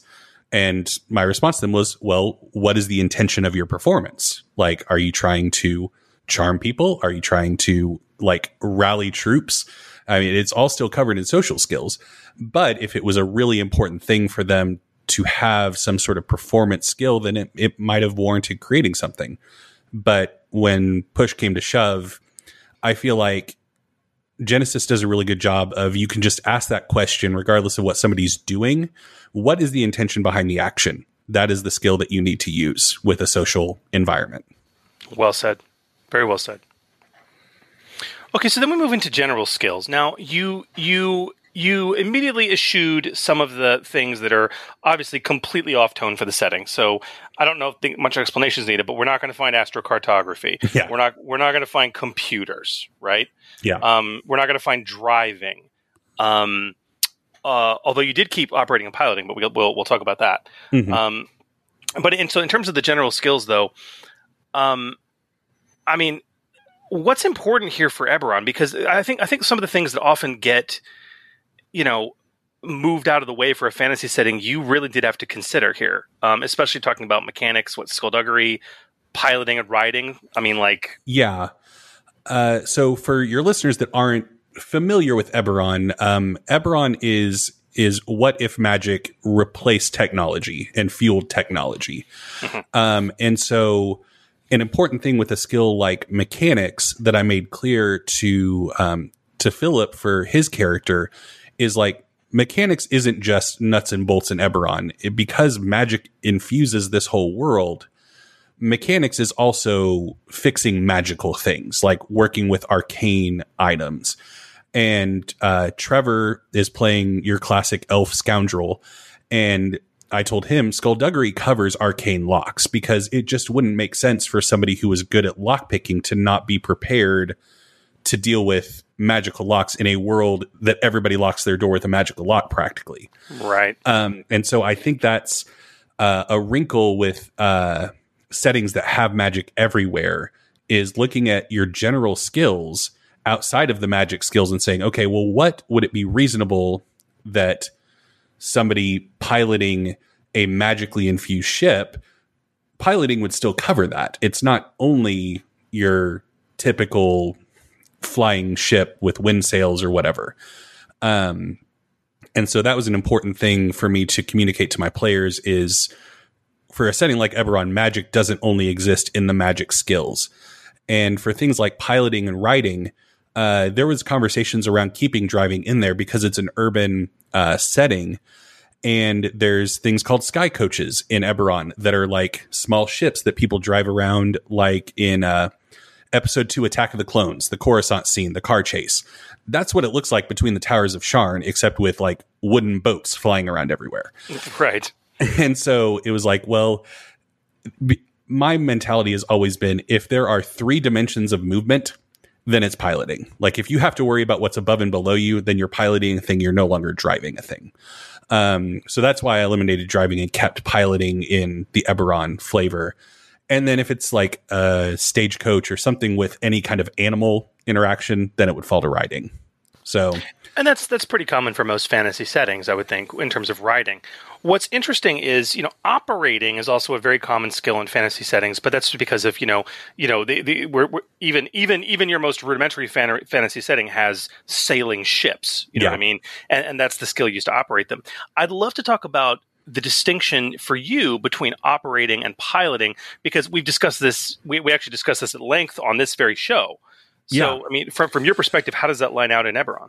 So Eberron has a lot of wonderful things that are much bigger than a fantasy setting would typically allow because of the infused nature of magic.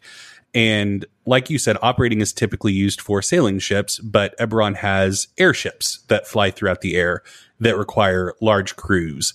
And they've also introduced, like in 5th edition, some larger than life land vehicles as well, that it wouldn't be reasonable for a single person to be behind the wheel driving the thing. It requires coordinating multiple people to facilitate this thing actually moving. So that's why operating was kept in there, is because while in our first campaign, just by virtue of necessity, the airship didn't have a full crew on it. They were going bare bones. In this campaign, because they're less powerful, if they need an airship and they try to commandeer an airship, it's going to be an operating check to get people on board and coordinated to actually get this thing going. So that's why that one was kept in, and where it would come into play as opposed to just a straight up piloting check. So yeah, interesting insight. Okay, and I totally see where you're coming from with it. I would have done the same thing. Okay, let's talk about what is sure to be the most contentious aspect of skill conversion for Eberron, and that is the knowledge skills. Now, on this podcast, we've always said, when you're doing knowledge skills, you want to shoot for 4, maybe 5. That's okay, but we often talk about how it's incredibly important to find out, to think about. You made a point earlier, that excellent advice from WebDM, that what's available to the players is not everything that exists in the world, that there are tons of areas of knowledge that it's not it's not fitting for a PC to take ranks in because it doesn't have a meaningful impact on the story. Mm-hmm. What you've done here, and I'm as big an Eberron junkie as you, and I know the world quite well. Some might be surprised by your selections. So can you talk about each of these? Yeah. So once again, for people that tuned out when I was just reading a long list of words, adventuring, nature, lore, society, and underworld are the 5 that I went with. And I feel like for especially any kind of pulpy setting, adventuring is a skill that has so much utility and can serve well in so many situations that I wanted to keep it included. And also it is the skill that the artifice magic skill pings off of for those effects that are X amount of ranks in knowledge skill.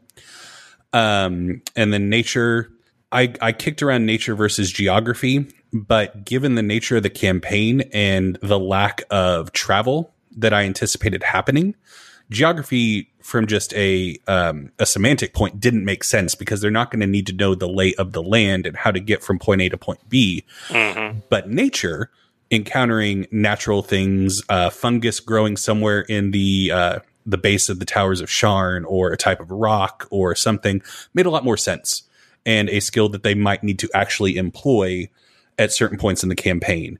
And then lore is obviously covering your history, religion, all like that long list of knowledge skills that like D&D and Pathfinder have. That's basically just the lore of the world.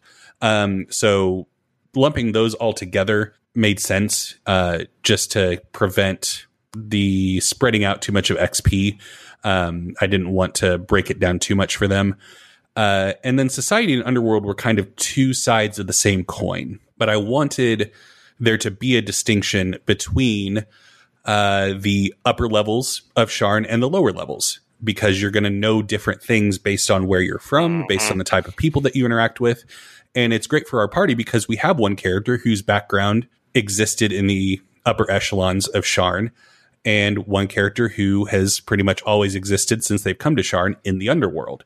So having that dichotomy of knowledge was really important, because you could have just had society and used it for checks with gangsters and stuff like that. But I felt like, especially given the background of my various PCs, allowing that distinction for their sake was really important.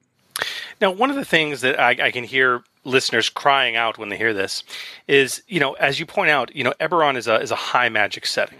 Mm-hmm. Or, I mean, if you want to get technical, it's really a low magic setting. It's just pervasive magic. Widespread right? low magic, I think it's how it's how big. Widespread low magic. So how do you handle generalized knowledge of, you may have already answered this in a roundabout way, but how do you handle a knowledge skill for a generalized understanding of magic and magical effects, which is a very common skill we see in other fantasy settings? Yeah, it once again comes down to the essence of the magic is how I handle it in my game. So if it's understanding some runic carvings in a wall or in even an arcane lock, it's probably going to come down to lore. But if it's an arcane trap, I would gladly accept an adventuring check, because an adventurer would probably know something about arcane traps. And then more primal magic, like druidic circles, things like that, nature check totally works. I think kind of what we said, it's widespread low magic, which means the magic doesn't exist in a single arcane skill. It spreads out over every part of life in Eberron, and therefore every type of knowledge in Eberron. So that's how I intend to handle it. Is Arcana checks don't exist. If it's something that deals more with society, like I want to check out this thing that amplifies sound that is in this person's house, and it's like just a music speaker or something like that, it might be a society check, because those are the situations where you interact with those kinds of things. So once again, keeping it open for what's the motivation behind the magic informs what knowledge skill would be attached to it. So that's a fascinating way to think about it. And it really builds on the generalized understanding of the world. So I was eager to get to talk about that. Well, very cool. Okay, so then we have combat skills, and you had said melee light, melee heavy, ranged, and brawl. Okay? Yep. So brawl totally makes sense. Talk to me about the decision to break up melee and keep ranged as a single skill. And that's pretty common to fantasy settings, but is, talk about that. And I listened to the advice that came off of this very show in one of your early episodes that was don't split both and don't keep both singular, because it's a balancing thing. And when it came down to it, because obviously there are plenty of ranged weapons that it makes sense would require a lot more strength to utilize, or they're a lot more unwieldy. But it just seemed a bit too pedantic to say, well, a heavy crossbow is going to require ranged heavy and a short bow is going to require ranged light. It's just ranged. And but with melee, even in as pervasive a magic setting as Eberron is, you still have rapiers and daggers versus great axes and war hammers. Right. And so I just kind of like with the social skills, no need to reinvent the wheel. And we weren't going to, a lot of people, when Jeff decided he was going to be a monk, not just you, I had a conversation with you where you said it, but also our listeners, the ones who play Genesis are all huge fans of Keith Cappell's Ready Fight. And they were all like, oh, you have to go use that for Jeff's monk. And it was just like, but then I have to have that be just in the skill list if I'm going to break down Brawl that much. And so I didn't go with that. I stole plenty of talents from it. Thank you, Keith. But I decided to keep Brawl a single skill and Range a single skill just because there wasn't enough distinction in the items available to the players to justify forcing the players to spread out their XP that much. Fair enough. So talk to me about the lack of gunnery. Eberron is a setting where you've got operating as an obvious skill, and airships and high seas and high skies, piracy are a real thing. Yep. So how are you handling shipborne combat? So I decided ultimately to take the stance of given the nature of the campaign and what I had laid out to my players in session 1 or session 0, rather, none of them were going to take gunnery, even if it was on the skill list, because none of them are going to anticipate needing that, because I've told them it's an urban campaign. We're not going to be traipsing around the entirety of Corvair on an airship. And also, I really feel like the distinction in like a sci-fi setting or Star Wars, the difference between using a rifle and using a giant machine gun on the back of a ship, there's a greater separation of skill there than a crossbow and a really big crossbow mounted to the side of a ship, if that makes sense. And that's primarily what you're going to be dealing with, even in Eberron, when it comes to ship combat, is just a bigger thing.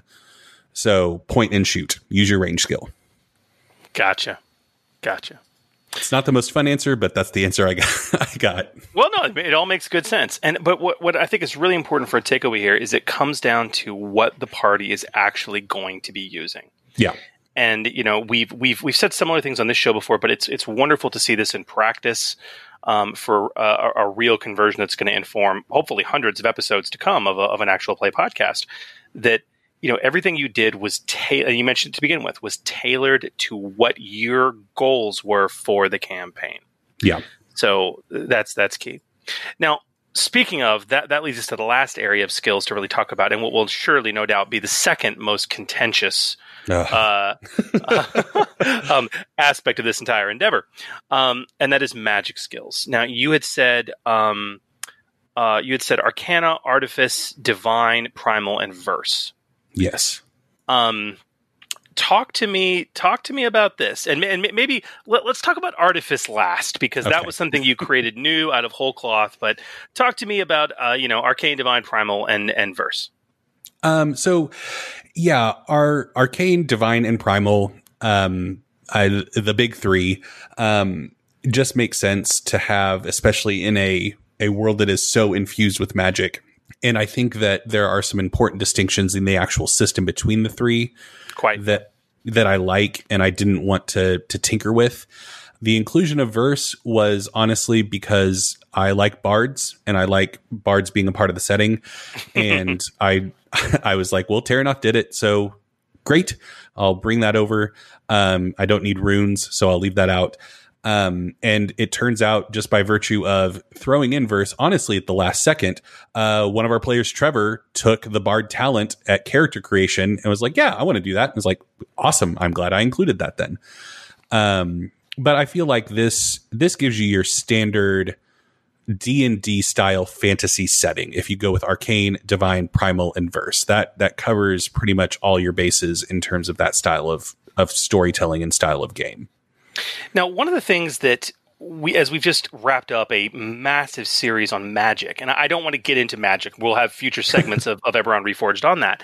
But when it comes to your decision, we talk about how knowledge is used to in the additional effects tables for all the various spells, and just really quick, I'm assuming to a large degree, Arcana, Divine, Primal, and Verse, the spells by and large are going to function identically as we see them in the core rulebook, the expanded player's guide, and Terranoth. Correct? Yeah.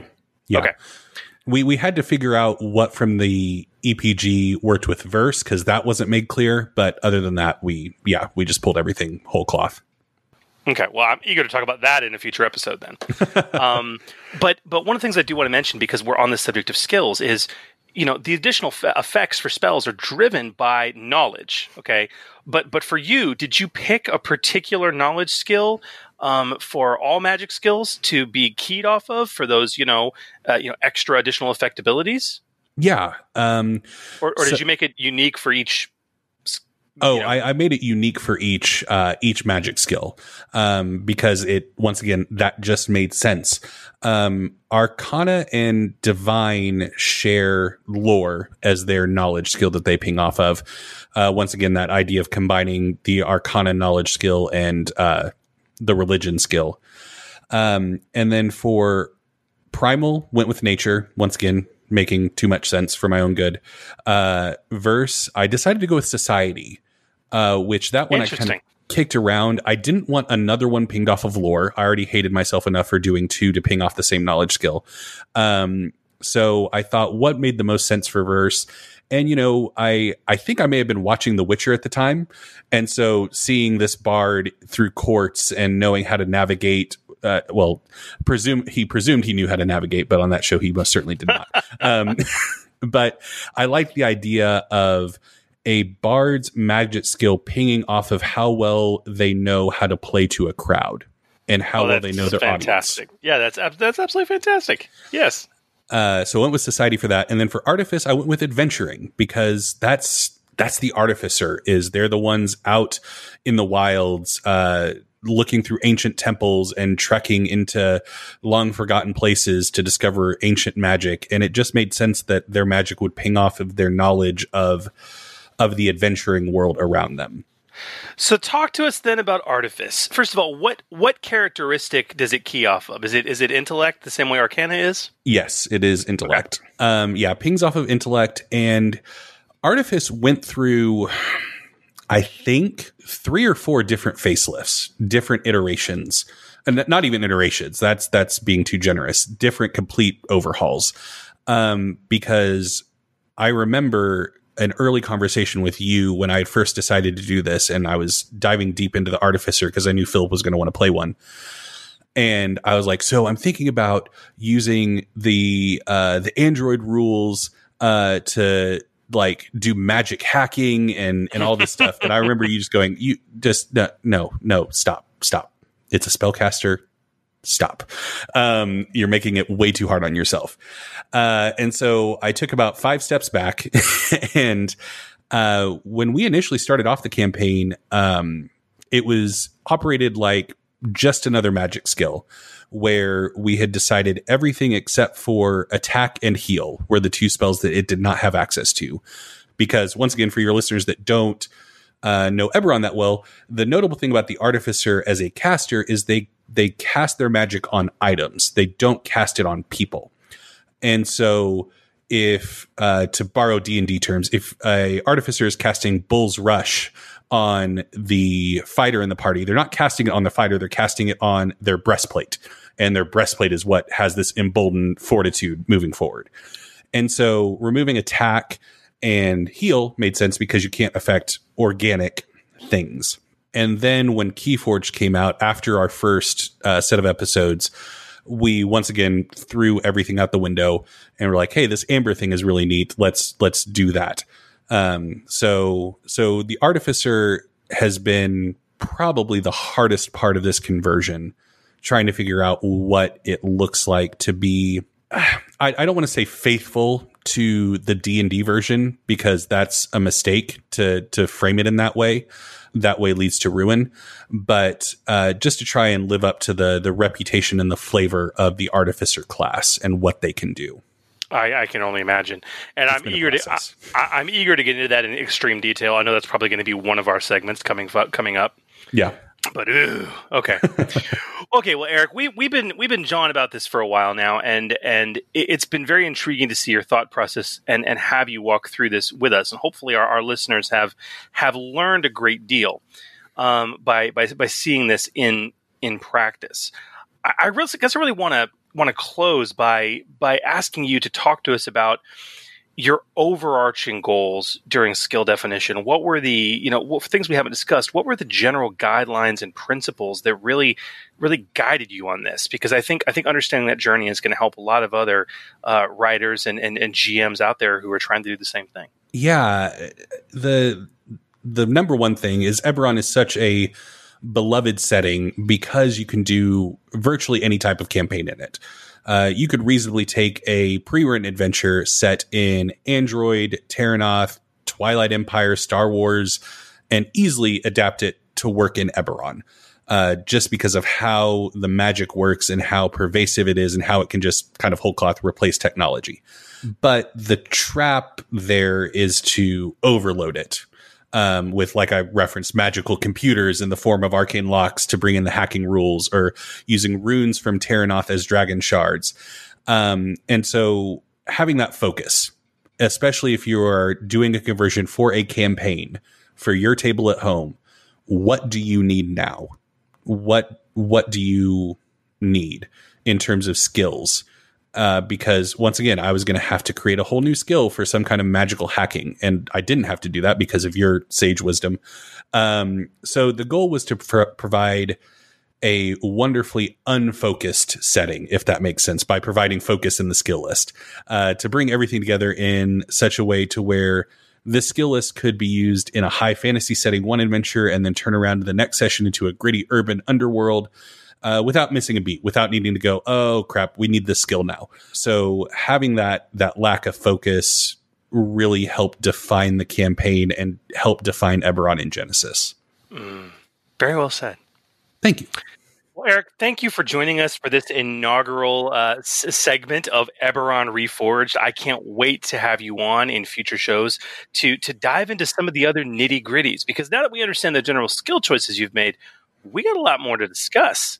Yeah. And I haven't even asked you about this yet, but maybe you could tease us what because you're I mean, for listeners, Eric's the one driving this in terms of what content to share with us. Where are we going to go next, Eric? What are we going to talk about next? Well, I think it only makes sense, like we talked about, defining your skills. Like, you have to do that in order to start creating the other things. And I think the number one thing that skills play into are your careers. And I think getting into listening to your players about what they want to play in the setting and using that alongside your skill list to create an interesting career that they're going to be excited to use is probably a next good step to take. I can't wait to have that career discussion. Well, we will discuss it with you next time. So thank you again for joining us. Well, that was really, really informative and cool. I can't wait to see what... Did you enjoy that? Yeah. I did. I mean, and honestly, guys and listeners, we expect this segment to be about 30 minutes. We had an extra 10 minutes tacked onto it, so it's a bit longer than we would normally like for that segment, just because we really kind of had to intro things for you all. Yep. But we kind of expected this segment to be about 30 minutes, on its recurring basis. But I cannot wait to get into careers next time we talk with Eric. Yeah. The sheer amount of work they've done is incredible. But I don't know. I found the process very insightful. Yep. Absolutely. And to be able to then use the information that they've got, or the listeners, as well as what Eric's got, to then go and listen to Eberron Renewed. It sort of gives them a little bit of background to it as well. So yeah, very, very helpful. It's a great segment. Well done. I can't wait for more. I can't wait for more. You know what else I can't wait for? What's that? Sliding my way under the hammer. I didn't know where you were going with that. I'll see. I'm the master of unexpected segues. Indeed, you are. Under the Hammer. And welcome to Under the Hammer, the segment where we answer your games and rules questions about the Genesis RPG as it impacts both rules, content creation, and play. And we've got some great questions this week, with a couple coming from our Patreon supporters. Now, of course, if you would like to join them and get your questions to run to the top of the queue, visit patreon.com/ForgeGenesis and become a Tier 2 supporter today. All right, Chris, what's our first question? Well, it comes in from Dave Foster via our Patreon Discord. I swear that's like the best Australian name ever. Well, apart from the Foster's thing, that stuff tastes terrible. I don't know if you've ever tried it, but it's like your Bud Light, but worse. It's worse. It's skunky. I don't care. I don't care for it. You just need a commercial they used to broadcast here. It was like Foster's Australian for beer. Oh my God. Really? Yeah. It's Foster's for bleh.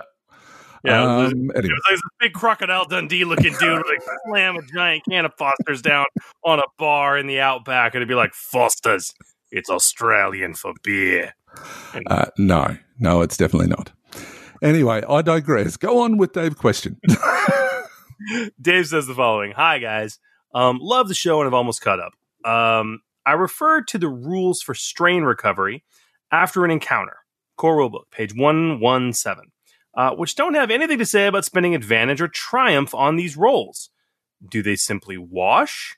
Or may they also be used to heal strain as in combat and narrative play? Looking at the rules for interpreting the pool, which is in the Core Rulebook, page 23, it's implied that advantage from any rolled dice pool can be used to recover strain.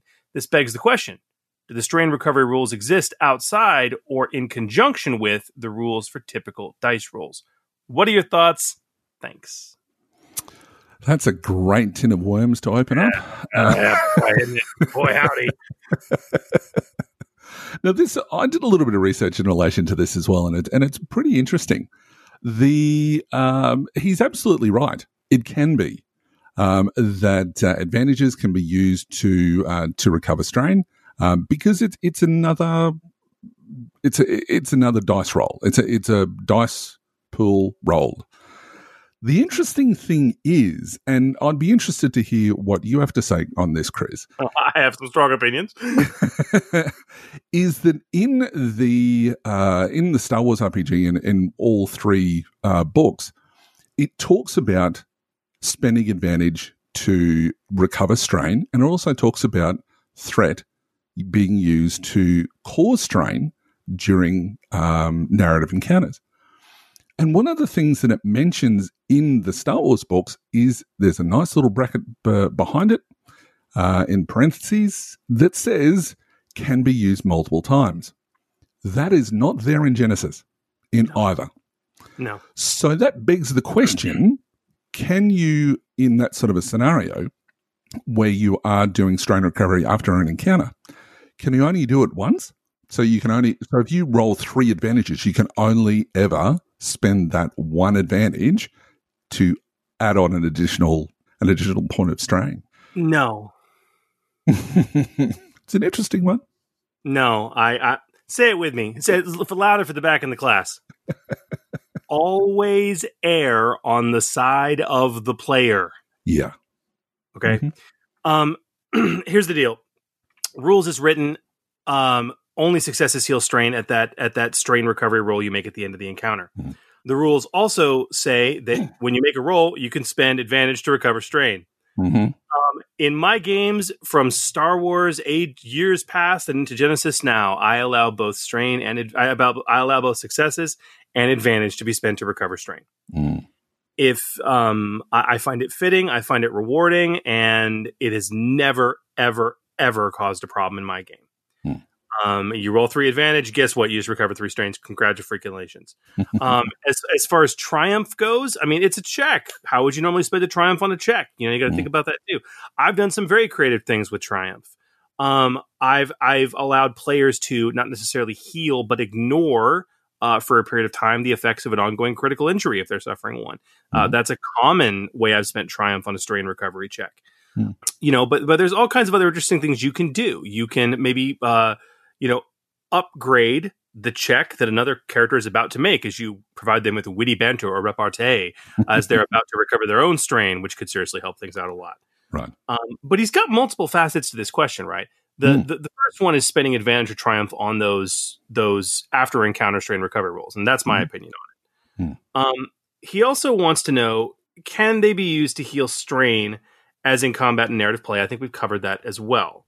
And the last part of it is, do strain recovery rules exist outside of or in conjunction with the rules for typical dice rolls? Well, I think honestly, although I haven't directly said it, I mean, it's my opinion that they work in conjunction. I mean, I don't know. I mean, people might disagree with me, but this is how I've been running it for years. It's never, ever caused a problem. Ever. Never, ever, ever, ever, ever. The only hitch in the giddy up I got with this is there's a related question. Can you? Okay, how do I? Julio, I can explain this best by example. Okay. Let's say you have a party, and they just got through a hairy combat encounter, and they rolled to recover strain, and they made their rolls, and they didn't get as much strain recovery as they wanted, and they're sad. And so 5 minutes of game time go by, and they're walking through, and they're not to the next encounter yet, and one of the players says, "I want to make a perception roll to see if I see anything," and you go, okay. And they make the roll. It's like, oh, I failed with 4 advantage. I'm going to use that 4 advantage to heal 4 strain. Okay. Yeah. This isn't directly related to Dave's question, but this is the shenaniganry that can happen if you start getting a little too lax in some players' minds, but they're worried about the wrong thing. Yep. The problem is that you allowed him to roll when it didn't matter. That's one part. That's the problem. That's the real problem. Right. But I mean, honestly, that's the bigger concern. That's the only time I've repeatedly had to adjust player expectations, to put it nicely, at my table over the last 7 years. Yep. There's an interesting quandary to all of this, though. I like it that there is consistency with rules. Okay. That you don't have to be a rules lawyer and, bash your players over the head with it all the time. That's just not the point of the game. The game is to have fun, to tell a great story and move on. If you do it as we're suggesting, where you can use advantages like that, what happens with initiative? Because initiative is another dice roll. It's a dice pool. It's based on your skill. It's just that there's no difficulty. So you're rolling that, and it talks about advantages being used to, and I'll explain, because this is what was suggested in one of my campaigns, and we ran it that way, and it was great. That there is specific, when it comes to triumphs, that in that it specifically says you can use a triumph to take an additional maneuver. Okay? Yes. But it doesn't say that about advantages. Okay. But the normal rules say that if you roll 2 advantages, you can get an additional maneuver. What I have seen done in my games, and it's worked perfectly well, and both parties have done it, I've not worried about doing it for NPCs because it's more paperwork that I don't want to have to deal with. But I've seen players that have seen that they're not really going to be part of the top of the pool, and so they say that they've rolled, let's say that they've rolled 1 advantage and 3 successes, but just 1 advantage, and they know that it's not really going to affect the outcome too much. So what they will do is they will go, can I spend that advantage to gain a point of strain, or can I use that advantage to somehow affect the story so that there just happens to be cover over there that we could get to within a maneuver? That sort of stuff. I guess it depends on the scenario, but we used to do it all the time, and there was never a problem with it. Really? And that sort of applies. But the thing is that if you use that advantage, that's it. It's gone. You can't use that then to. So if you had 3 advantages and you decided to use 2 of them, you're down to 1 advantage. On the initiative roll, on the initiative roll, because you've already pre-spent that advantage. Yeah, it's difficult. Look, it really is difficult. What's good for the goose is good for the gander, I guess. If it works in your games, do it. I would never do that. Right. But that's because advantages and how they're spent for initiative rolls are very clearly defined. That like, this is exactly how you do it. Furthermore, for me, it's a bit of a narrative break, and I'll explain. And this is something else you got to consider, guys. When you spend advantage on a check to recover strain, all right, what you are doing is when you're making a check, it's in a stressful situation, okay, and you have found some type of inner strength to recover some of that exhaustion as a part of the stressful situation. You know, you may not have succeeded, but you did well enough to where you've bolstered yourself, basically. Or you did so well and that you've been proud of yourself when you've bolstered yourself and you recover some energy, you recover some strain. That's how I've always done it. With initiative, from a narrative standpoint, I have a really hard time applying that justification. So I don't know. If it works in your game, holla. But I think, and this is the thing about house rules. You use what works for your players and your game, and you do what you got to do. Yeah, I think Hulu's crazy. I mean, it basically really is a case of it works until it doesn't. Because no doubt it's going to come up somewhere. And I mean, there's even a talent that is in Keyforge that allows you to spend a triumph in an initiative roll in a certain way, which basically means that how they've written it in the rules is that when it comes to initiative, the advantage is just purely there for the tiebreaker. The number of successes works out exactly where you are. And then the triumph is used predominantly, unless you have this new talent, to take a maneuver. And as you said before, it's very, very specific. And I guess when it comes to you spending advantages in the Australian recovery, it's not very specific. So, maybe that's the destruction of that argument, but I don't know. Interesting discussion, though. Interesting discussion. I hope, Dave, our discussion has helped answer your question somewhat. Indeed. Now, our next question comes from Kevin Pfeiffer. Pfeiffer. Sorry, what is it? Pfeiffer. Pfeiffer. Oh, Pfeiffer. Is that how it's pronounced? Oh, you actually met him at Gamer Nation Con. Yes, I know. I know Kevin. I actually played with Kevin. Sorry, Kevin. You're going to hate me now. Anyway, moving on. So he asked via Facebook. So I was listening to my backlog of episodes of The Forge, and you guys mentioned the interaction between signature spell and implements again, and it got me thinking, which is always dangerous. I know what you mean. While I agree that implements can't add more free additional effects to the signature spell, what I started wondering is if they can still reduce the difficulty of a signature spell with matching additional effects. I realized I haven't heard this discussion yet. My initial reaction is that they absolutely can, but I wanted your take on it. As an example, a PC has signature spell attack with range, deadly and destructive, and uses a magic staff.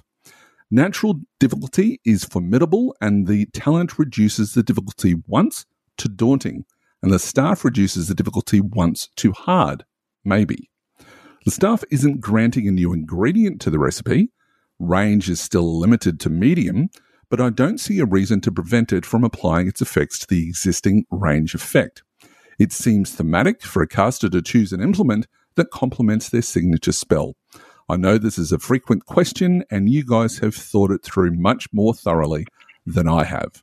Thanks. Damn. It's an interesting one. What's your thoughts? So let me start by saying it's rules as written at this point. I have talked to so many GMs at this point that have banned the signature spell talent from their game. And you can go into the interwebs and find all kinds of great discussions about how signature spell is just broken and overpowered. And some not so great. Most of them are not so great. Yeah, this is the internet after all. This is the internet. And I have a hard time. I mean, and the reason is because you start bringing in stuff. Well, what about this? Well, what about that? Well, what about this? Well, what about that? In a perfect world on its own, it works fine. But when you start bringing in stuff like this, it starts to get really crazy. And the ability to have relatively inexpensive and easy to find implement like a magic staff and a very low level talent allow you to turn a 5 purple spell into 3 purples is dang. That's a bit hard for me to swallow, Kev. I agree. I mean, I always say, and I just said it and screamed it before, err on the side of the players always. So what I would, if you're going to, I mean, I would say try it with the caveat to the player that if I find this to be imbalancing, it's ending. Yeah. I mean, Hooli, what do you think, man? Well, basically what he's saying there is that it's okay to give a first level character a fireball in D&D, if you want to put it into those sort of terms. So if a first level character is coming up to a horde of kobolds, you let them have a fireball. Don't complain when they're all dead and that's destroyed your encounter for the night.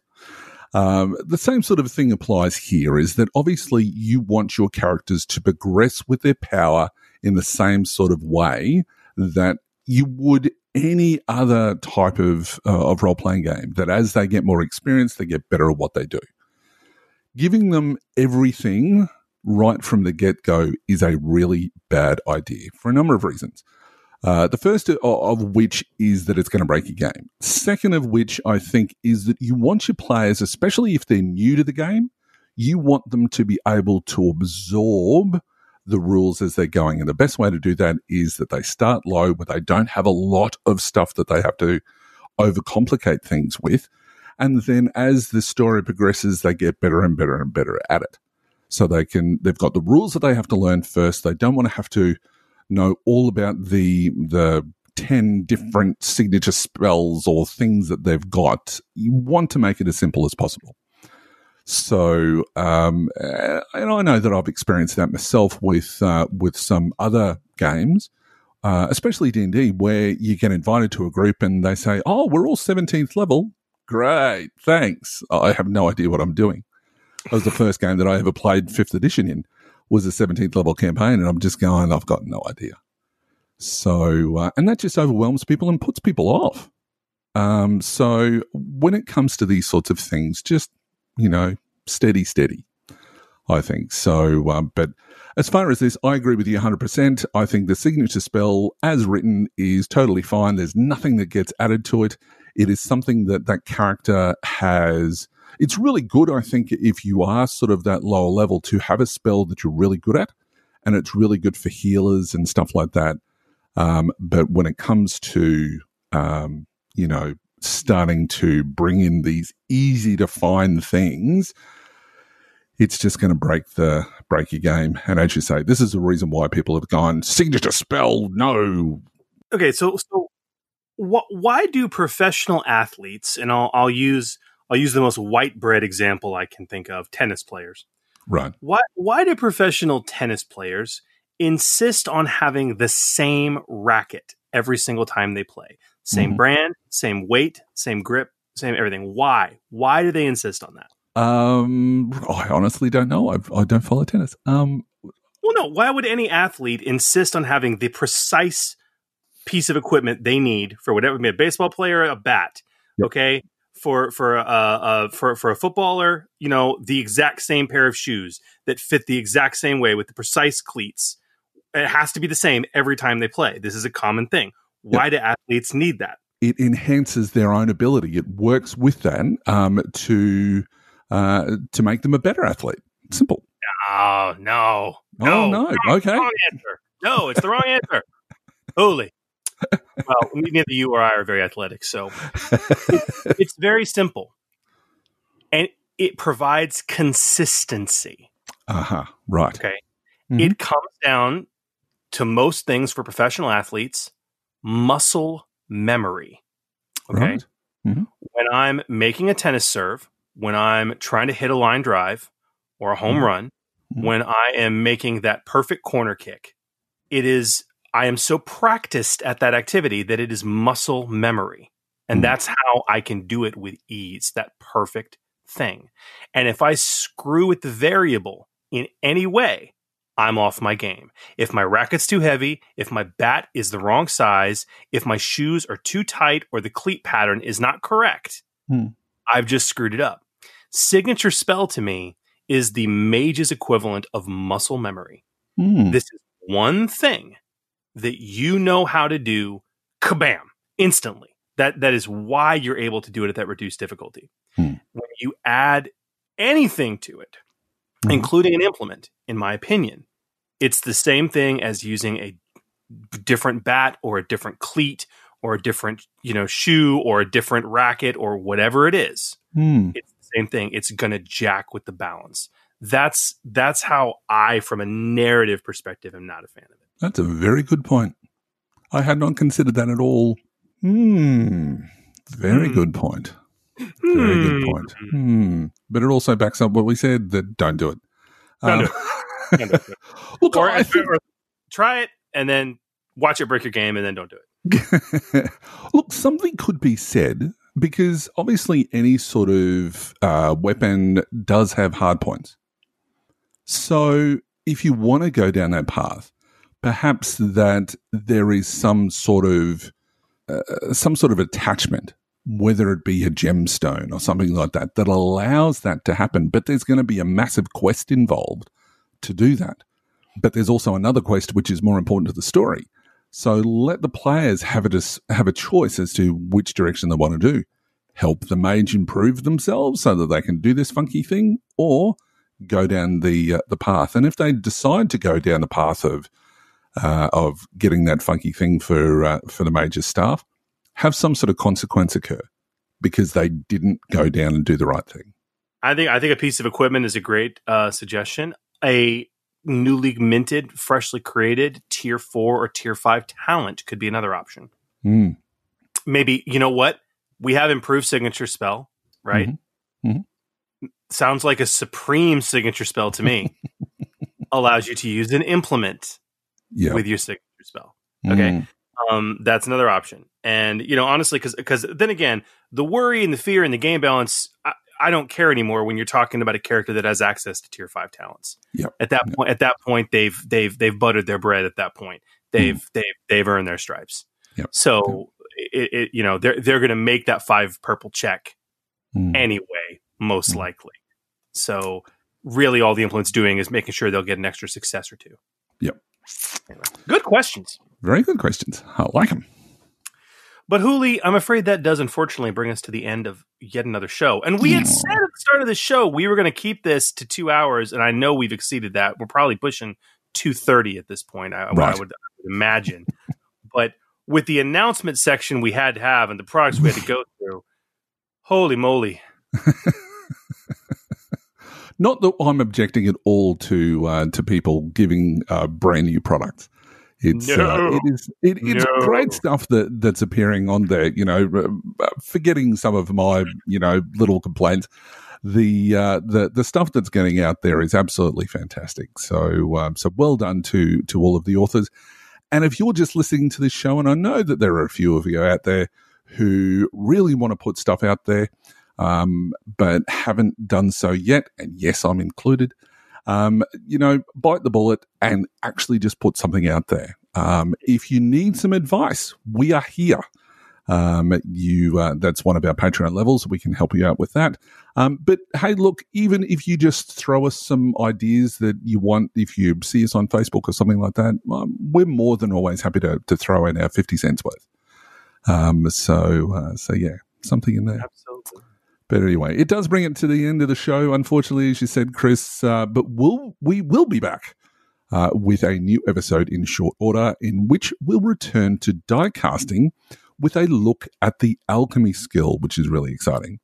What you can do with it, what you shouldn't do with it, and what furiously insanity you can boil over. Can't wait. I'm really looking forward to that. But I'm also looking forward, Gamer Nation, to a forthcoming show dedicated to a deep dive of Secrets of the Crucible, which will, of course, have some very special guests. And honestly, now that the book is out, it's in everyone's grubby hands, whether it's digitally or physically. We've got that on the docket as well, guys. And while we are lining up scheduling for our guests, we want your questions about the book starting now. So if you have any questions or topics related to Secret to the Crucible, or any other questions about Genesis or gaming in general, for that matter, we want you to contact us. And Hooli, how should they do that? Well, they can email us at forgegenesis@d20radio.com, or they can post it up via one of the many social media platforms, including Facebook, Twitter, YouTube, and Reddit, as you like to say. I can't roll bars like you can. Reddit! Exactly, by searching at Forge Genesis. We've also been having some great conversations on the D20 Radio Discord channel, and of course, truly dedicated conversations with our Patreons on our very own podcast Discord server. And we'd love to hear from you all. Don't forget you can also join the even larger discussion in the D20 Radio Facebook group, where we nerds congregate to cross-pollinate. And don't forget to give us a like or a follow as well on any of our social media sites. You can also drop us a review on those sites for your favorite podcatcher, including iTunes and even Spotify. You can also visit our website at forgegenesis.com. Well, that is a wrap for us, and that's a short show. Yay, I can't wait to edit this. Thank you all for listening, and we hope you will join us next time as we continue to explore the Genesis role-playing game. I'm GM Hurley. May your triumphs be many and your despairs be few. And I'm GM Chris, wishing you peace, love, and good. Thanks again for joining us, and remember, the Forge Podcast, helping you hone your gaming edge. The Forge, a Genesis podcast, is a proud member of the D20 Radio Network. For more information about the network, visit www.d20radio.com. The Forge is a fan-generated podcast. All the information provided on the podcast, social media, and related website is not affiliated with Fantasy Flight Games or any of their licensors. The content of this podcast remains the property of the Forge, a Genesis RPG podcast, and is intended for educational and informational purposes only. The Genesis role-playing game, Genesis logo, Genesis Foundry, content, and all material remain the property of Fantasy Flight Games. All products available on the Genesis Foundry website remain the property of their respective companies and individuals. For more information about the Forge, a Genesis RPG podcast, visit www.forgegenesis.com.